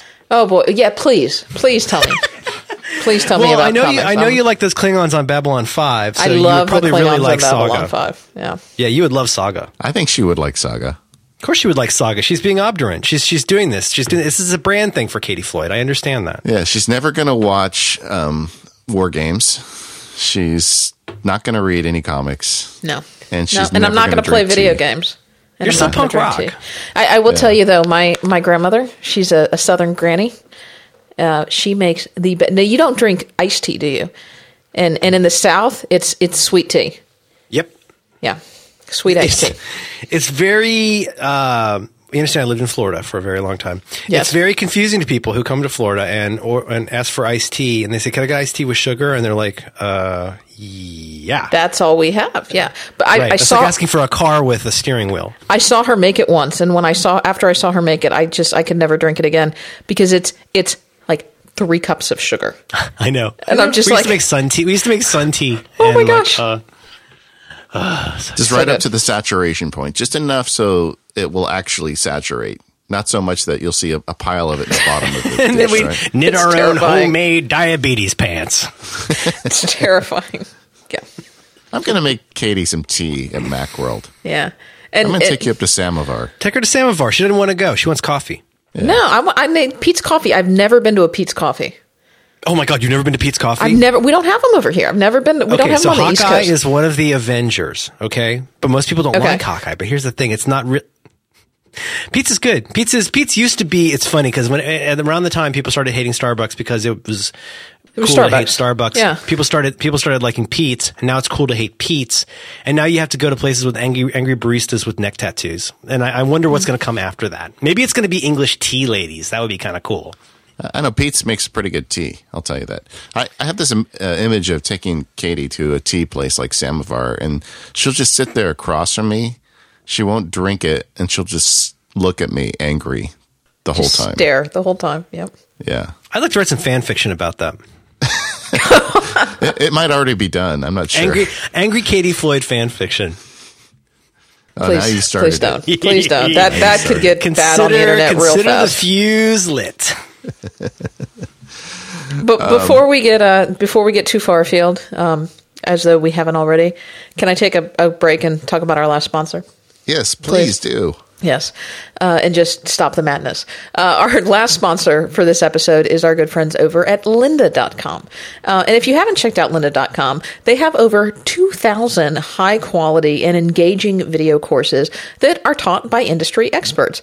Our good friend Chris Breen just published a video over on Lynda, and I hear that one of our good friends, Brett Terpstra, is working on a video series over at Lynda. So they've got some really interesting people over there working on videos for them. They can help you learn about creative software, business software, life skills, anything that you need to achieve your personal and professional goals whenever, wherever you want.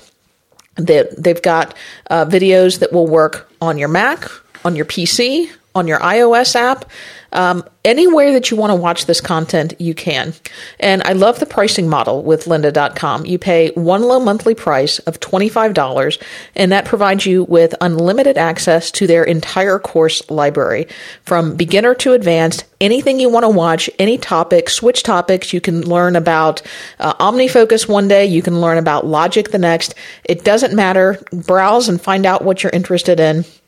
And you can do that with your lynda.com subscription all in one place. And each course is structured so you can either learn from start to finish and go from more beginner to advanced, or if there's a particular topic that you want to learn about in an app, you can just jump right in and pick an answer. If you've got a premium plan, you can even download their project files and start working on projects right directly with the instructors. So their videos also come with searchable transcripts. So if you're looking for specific keywords or information within a course, you can find those. They're also closed caption. And this number of courses that they have and the different types of courses that they have are just amazing. If you want to get more basic courses or someone who is transitioning to the Mac, you can teach them about Mavericks. You can teach them about iOS app development. You can get essential training for iOS 7, iPhone and iPad essentials. If you're looking for software specific, they've got courses on OmniFocus. They've got courses on Evernote, courses on WordPress, on HTML5, courses on hobbies. So if you want to learn more about photography or photo management or online marketing or anything like that, you can find it at Lynda. And if you don't necessarily hear something in this ad spot that you think you might be interested in Lynda, they've got thousands and thousands more. So go over to lynda.com/MacPowerUsers and you can start a 7-day free trial and take a look at all of the different courses they have to offer. Sample as many as you like within that 7 days. If you like it, you can continue with your subscription. If not, don't worry about it, but at least you can get an idea of the types of courses that they have and the types of material that is available. Go to lynda.com/MacPowerUsers. And thanks to Lynda for sponsoring 5x5 and Mac Power Users. You know, I don't like stuff on TV so much that I love my Lynda subscription. It gives me a place to go kind of just chill and learn something. It's a great service. Yeah. Okay, so let's talk about some more sticky apps or categories. What has got you excited lately? I know you had said in the notes that you've started playing with this Mind app, MYND. Mm-hmm. And that's I hesitate to call it a calendar app because I consider it almost more of a just get your act together app for me. Yeah, I think Katie Floyd, Angry Katie, haven't you mentioned using Mind? Angry Katie uses Mind, huh? It was an Earl Grey morning in San Francisco as David stepped productively into the samovar. Glancing across the room, he saw a very, very angry-looking woman staring straight ahead. Fan fiction. The Mind, MYND, is a super interesting app to me. So yeah, it is on the face of it a calendaring app, but it's another one of these apps that's like it's trying to do something a little bit different. On first glance, it seems like it's trying to be a little bit cute, but I think it's pretty clever and right in my wheelhouse in terms of like the stuff I already do anyway, which is A, create calendar events for everything I have to actually do at a certain time, and B, doing stuff like always adding an email address, putting a person on that event. And I get paid back for that with Mind because you get this one little screen. I mean, Katie can probably describe this better than me, but you pop it open. It shows you what you got to do today, where you have to be, and it cycles through like the different events. So it'll show you like on a map different places you need to be today, and it goes through like I'll see like, oh, here's the icon for John Roderick because I have to record Roderick on the line today. Here's the picture of my daughter because I have to pick her up from school today, and so forth. And it shows you the weather all on one page, and it's super smart about like you say, I'm going to be at this place and I need to get to that place. How much travel time do I need to allow, and so forth. It's just it almost reminds me of back when I was briefly on Android at one point. Really good at taking a whole bunch of seemingly disparate life information and putting it into this one little dashboard. This really pretty and whimsical, nice typeface. And I think it's really neat. I find myself opening it at times when I don't really need to, just to see what it's going to tell me. I think it's really cool. Yeah, this is freaky because right now I'm looking at it and it has my face, David's face, and Merlin, your face going back and forth on the screen because it knows that that's the meeting that I'm in right now. I guess we must have done a calendar invite to Suddenly this particular thing. A third shadowy figure entered into the samovar. Yeah, and it knows that I have three more. Face. Yeah, three more events left today. And I have traveled 13 out of 32 miles that I have to go today because I have 3 more events and they're scattered throughout. So that's not too bad. I'm interested in apps like that, or Saga is another one that I use, which is an app that Saga. It just keeps track of uses the M7 and just notices where you were. And like allows you to say, okay, I was at my kid's school at this time. I was at work at this time. It works with your Fitbit. So it'll tell you like how many steps you've taken and stuff. No, I'm sorry. I take it back. It doesn't work with your Fitbit. It has its own independent steps. But a la all that creepy home automation stuff, I'm also pretty interested in the self-quantization stuff.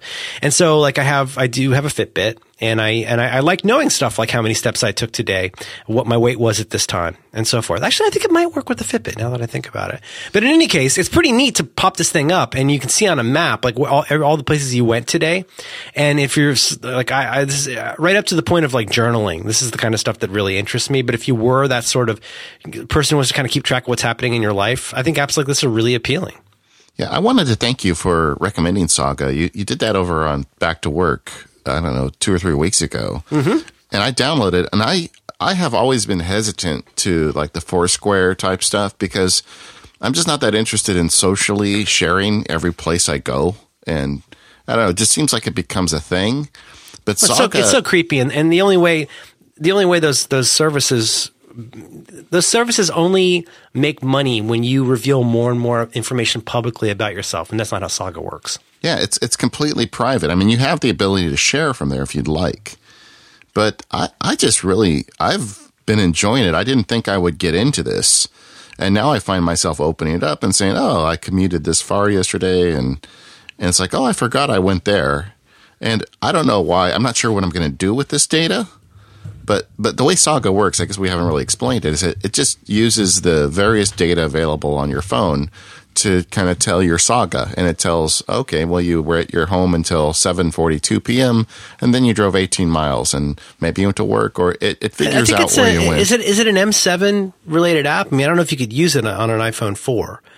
Because it seems to rely very heavily on GPS and doing stuff in the background. You don't have to have Saga open for it to be noticing all of that. You know what I mean? Exactly. You can go back and catch up for the last couple of days when you have a minute. You can make corrections and say, no, I was actually at the store next door at that time and so forth.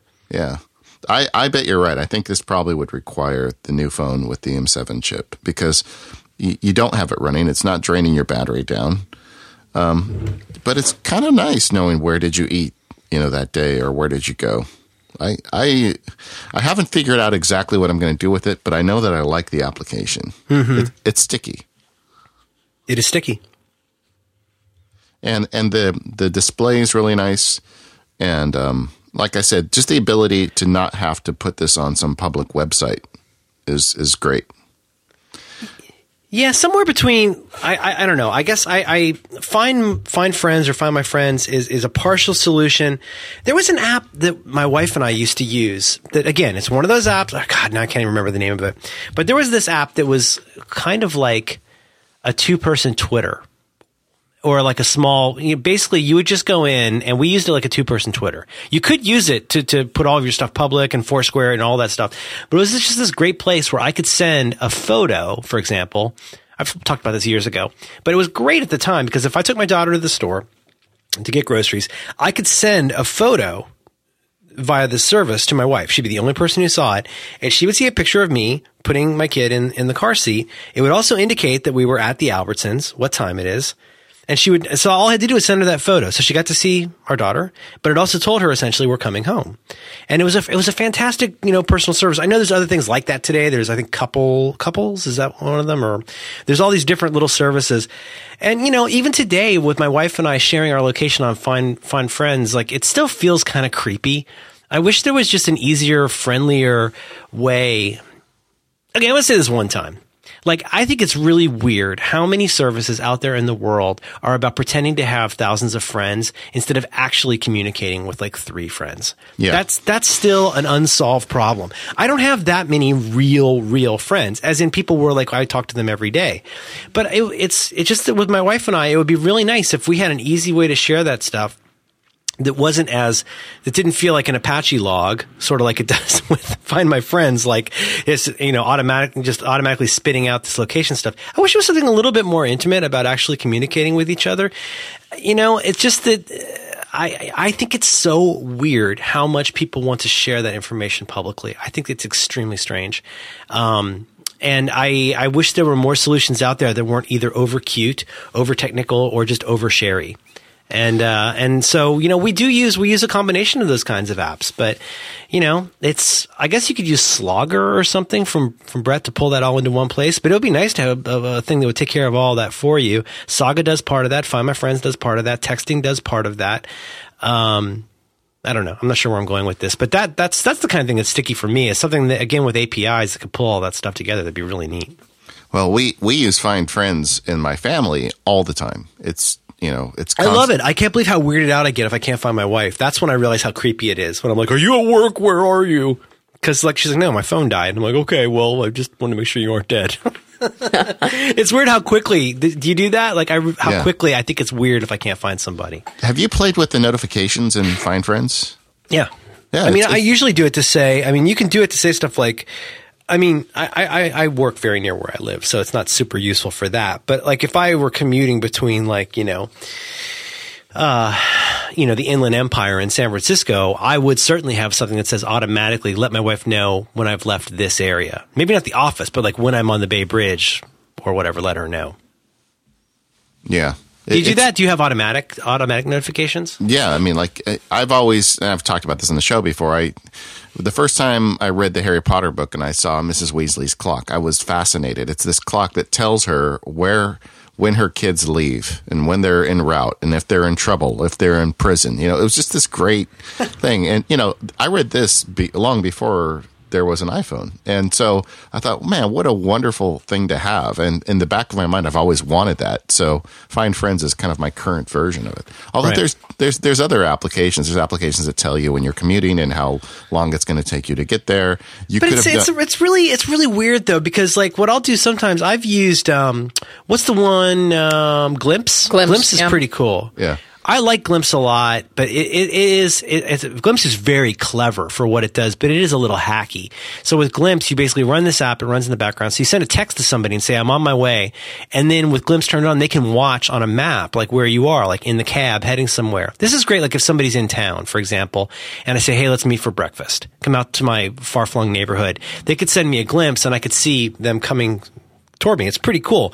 There's something in Find Friends, it's a little intimate to me. Like, I feel weird when I send it, even like if I'm going out to dinner with some friends, like it's, guys' steak night or whatever. I still feel kind of weird sending a thing out to 5 people that implicitly says, let's all share our location with each other.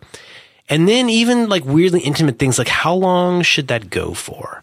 Like, is it going to seem weird? Like, you know what I mean? Like, should it go to 11? Should it go till noon tomorrow? Like, it ends up asking these provocative kind of intimate questions about whether we really need to know where each other are all the time, which is ultimately kind of unnecessary. Knowing that we're all on our way to the steak place is kind of fun. But like, you know what I mean? It's like, it's like, oh, he didn't go back to his hotel. Weird. Yeah. Yeah. And it's interesting to me that people are so willing to put all of their data out there to a place like Facebook or Foursquare and share it with the whole world. But then we have some hesitation about making a group with just 5 close friends that obviously we're okay with knowing where each other are. Yeah. I mean, there's times where it's really super useful to know that information.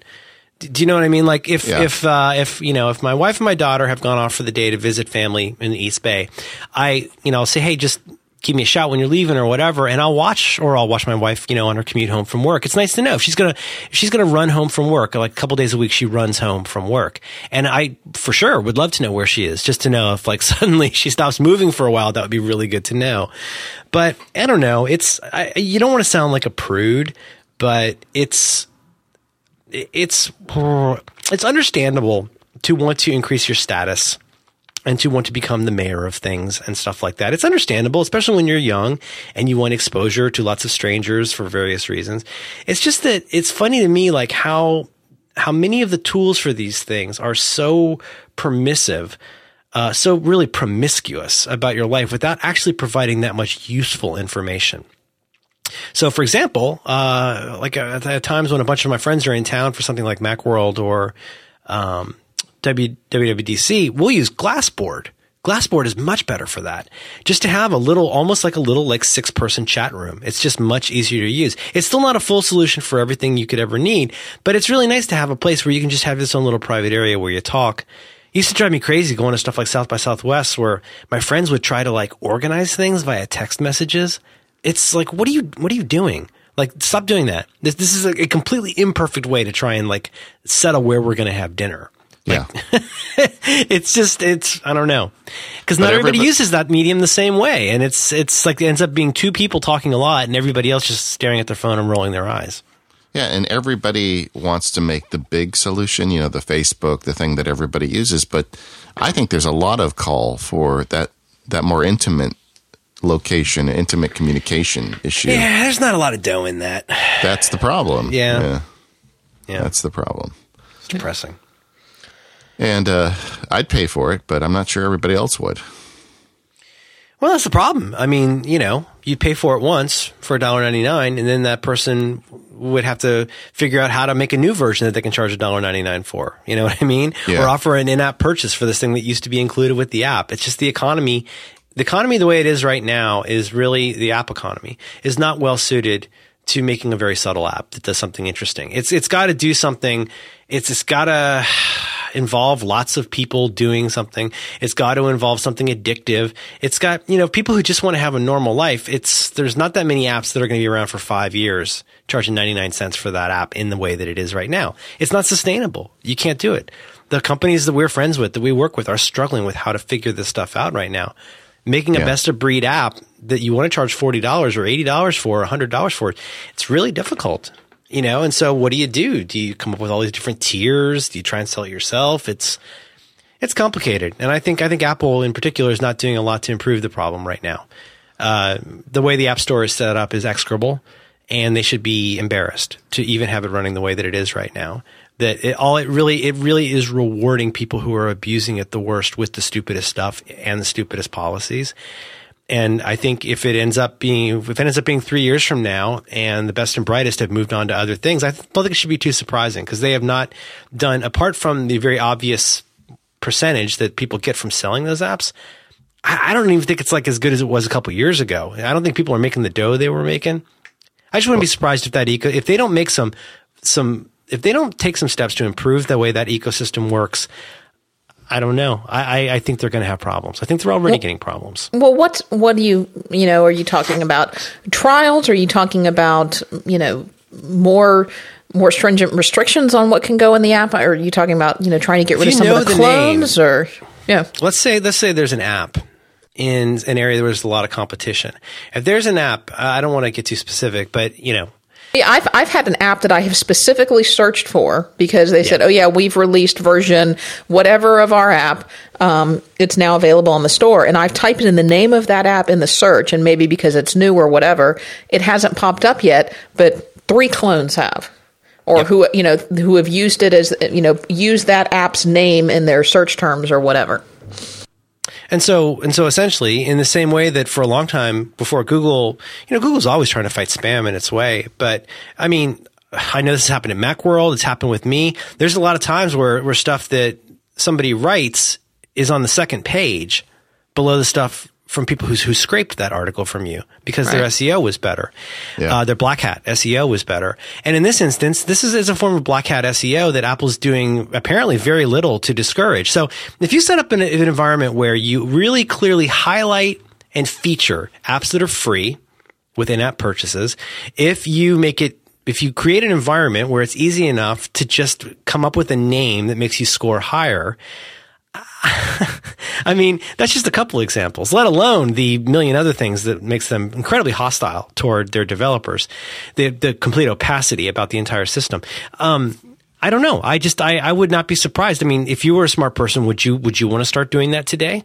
Is that, maybe the best game out there, but I don't think they are doing things to create an environment that's going to want to attract independent developers. As long as the money's there, people will do it. The people will put up with a lot for money. But ask yourself as a developer today, friends, are you not putting up with a lot more today than you used to put up with a few years ago? Just because, like, for example, the apps that they choose to feature, being featured by Apple is a big way that your app gets noticed. Or secondarily, by being in like the top 10 of one of those categories. Well, if Apple's picking apps that are free with in-app purchases, or if the only apps that are getting up there are the apps that are well optimized for those kinds of things, not only, but you know what I mean. If you can't find an app by searching for the name, something's incredibly broken. So somebody spends months or years developing that application to get to a point where they have to give it away and then have a $3.99 in-app purchase in order to pay their rent. And then people can't find it to begin with? I don't know. This is way off topic, but I think that's super frustrating. And I think it's one of those things where Apple can just keep whistling past the graveyard on that, or they could actually do what they're good at, which is make the best possible version of this anyone's ever seen. And instead, it just sits there fallow. It's feeling as a user the same or worse than the day that it launched, which is a terrible thing for an Apple product. It's a terrible feeling to have. I think the search needs work. I don't know what the answer is, but you would think that somebody does. Well, human editing would help a lot. Yeah, and the whole thing with the in-app purchases and the free apps, I think us as consumers are partly at fault for that too. But I agree that it would be nice to see them emphasize, kind of the lunchbox developers out there that are making great products that just want to get paid for it. But boy, that problem is a lot more difficult to solve for me than the search. It seems to me the search is a no-brainer. It just needs to be better. Yeah, I guess I just see them as like so many of Apple's myriad problems right now. I see them as just heavily related to this. The thing that used to make Apple in some ways was that they unquestionably made, in a crowded field, they would make a uniquely special product that was impossible to replicate in other places. You couldn't replicate the experience of a lot of their products until really a few years ago. And now it just seems like they're trying to half fight a war on so many fronts that there's nothing that Apple is making right now that's flawless. And it used to really feel like they made a fair amount of stuff that was pretty much flawless. And there's not a single Apple thing I use today that's working that well. My iTunes doesn't work that great. My Apple TV not working that great. My phone just got an update that is mostly working, but until two or 3 days ago, my phone would crash 3 times a day. My brand new phone. I just don't. I don't see at the high level. I don't see Apple putting the kind of focus and care into things that they used to, and it bums my head. And at the point when that app economy starts to change, boy, I don't know. You know what? I don't really care about the business stuff. I care about being somebody who loves using this stuff. And when I find myself feeling that resistance about picking up the phone because I know it's going to crash as soon as I turn it on, or when I feel like it's Friday night and I might have to go sit there and re-enter my credentials to get iTunes to work on my Apple TV, or I feel like if I don't get this SSL upgrade, it's going to leave me. It's like there's just so much stuff right now where you're like who's running that ship? It's frustrating. That's all. Yeah. Cut all that out. It's all good feedback, and I think you're right on some level. But we're 2 hours in, and well, what do you love? What do you use right now that's working perfectly? My Retina MacBook Pro is golden. I love this computer. Okay, it's my favorite computer I've ever had. I mean, the screen is beautiful. The SSD drive, it's awesome. And frankly, I'm with you on iOS 7. I think that they get a certain amount of pass because I think they try to change a lot very quickly, but I shouldn't be getting crashes on my phone and iPad. It feels so foreign to me. I don't even know how to deal with it. But now I've got the 7.1. I haven't had any. Have you guys had any crashes since you installed 7.1? As we record this, it's been out about a week now. No, none. Well, I also started getting less polio after they put out a polio vaccine. Yeah, I know. It's but it was a real bummer until we got that. I'm not trying to be an apologist. I agree. It shouldn't. That problem. It's impossible for me to believe that. It's possible for me to believe that shipped, but it's very difficult for me to believe how long Yeah, that's the part that gets like me. That. It's like, okay, maybe it was really hard to get it out, but you why can make did those it pretty take so buttons long? now. You got this pretty button. Did you get those pretty buttons turned on? No, I Did you didn't turn those on yet? No, I didn't do any of that stuff. I've seen the pictures and I'm not interested. I have finally figured out the shift key. That's caused a lot of grief, apparently.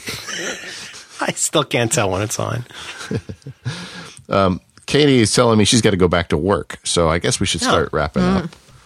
But Merlin, thanks for having me on, you guys. I appreciate it. It's great. Like I said, every year I always look forward to doing a show with you. You're just one of my favorite people, not on the internet, but just one of my favorite people, period. To the listeners who haven't gone and listened to it, I really recommend checking out Back to Work. It's a lot of fun, but also once in a while, Merlin just punches me in the face with something that I need to hear, and I consider it necessary listening in my life. And then for the more even the stuff you do with on Roderick on the Line it's a different kind of theme for the show. But I enjoy listening to that as well. I mean, you're just really turning into a heck of a broadcaster. And thanks for everything you've shared with everybody, Merlin. Well, thank you. Thanks to you guys, too. I'm a big fan of your show. It's always an honor to be on, and I learn something every time I listen. So I appreciate it. Mutual admiration. Yeah. Thank you. Thank you so much. Thanks to our sponsors, Tapes, Smile, Omni Group, and Linda. And we'll see you all at Macworld. Merlin, are you going to be at Macworld on anything? Are you going to lay low? You never know. I might show up. You never know. All right. I'd love to see you there. And everybody have a great day, and we'll see you next week. Now the show is over. Didn't even mean to begin. It was accidental.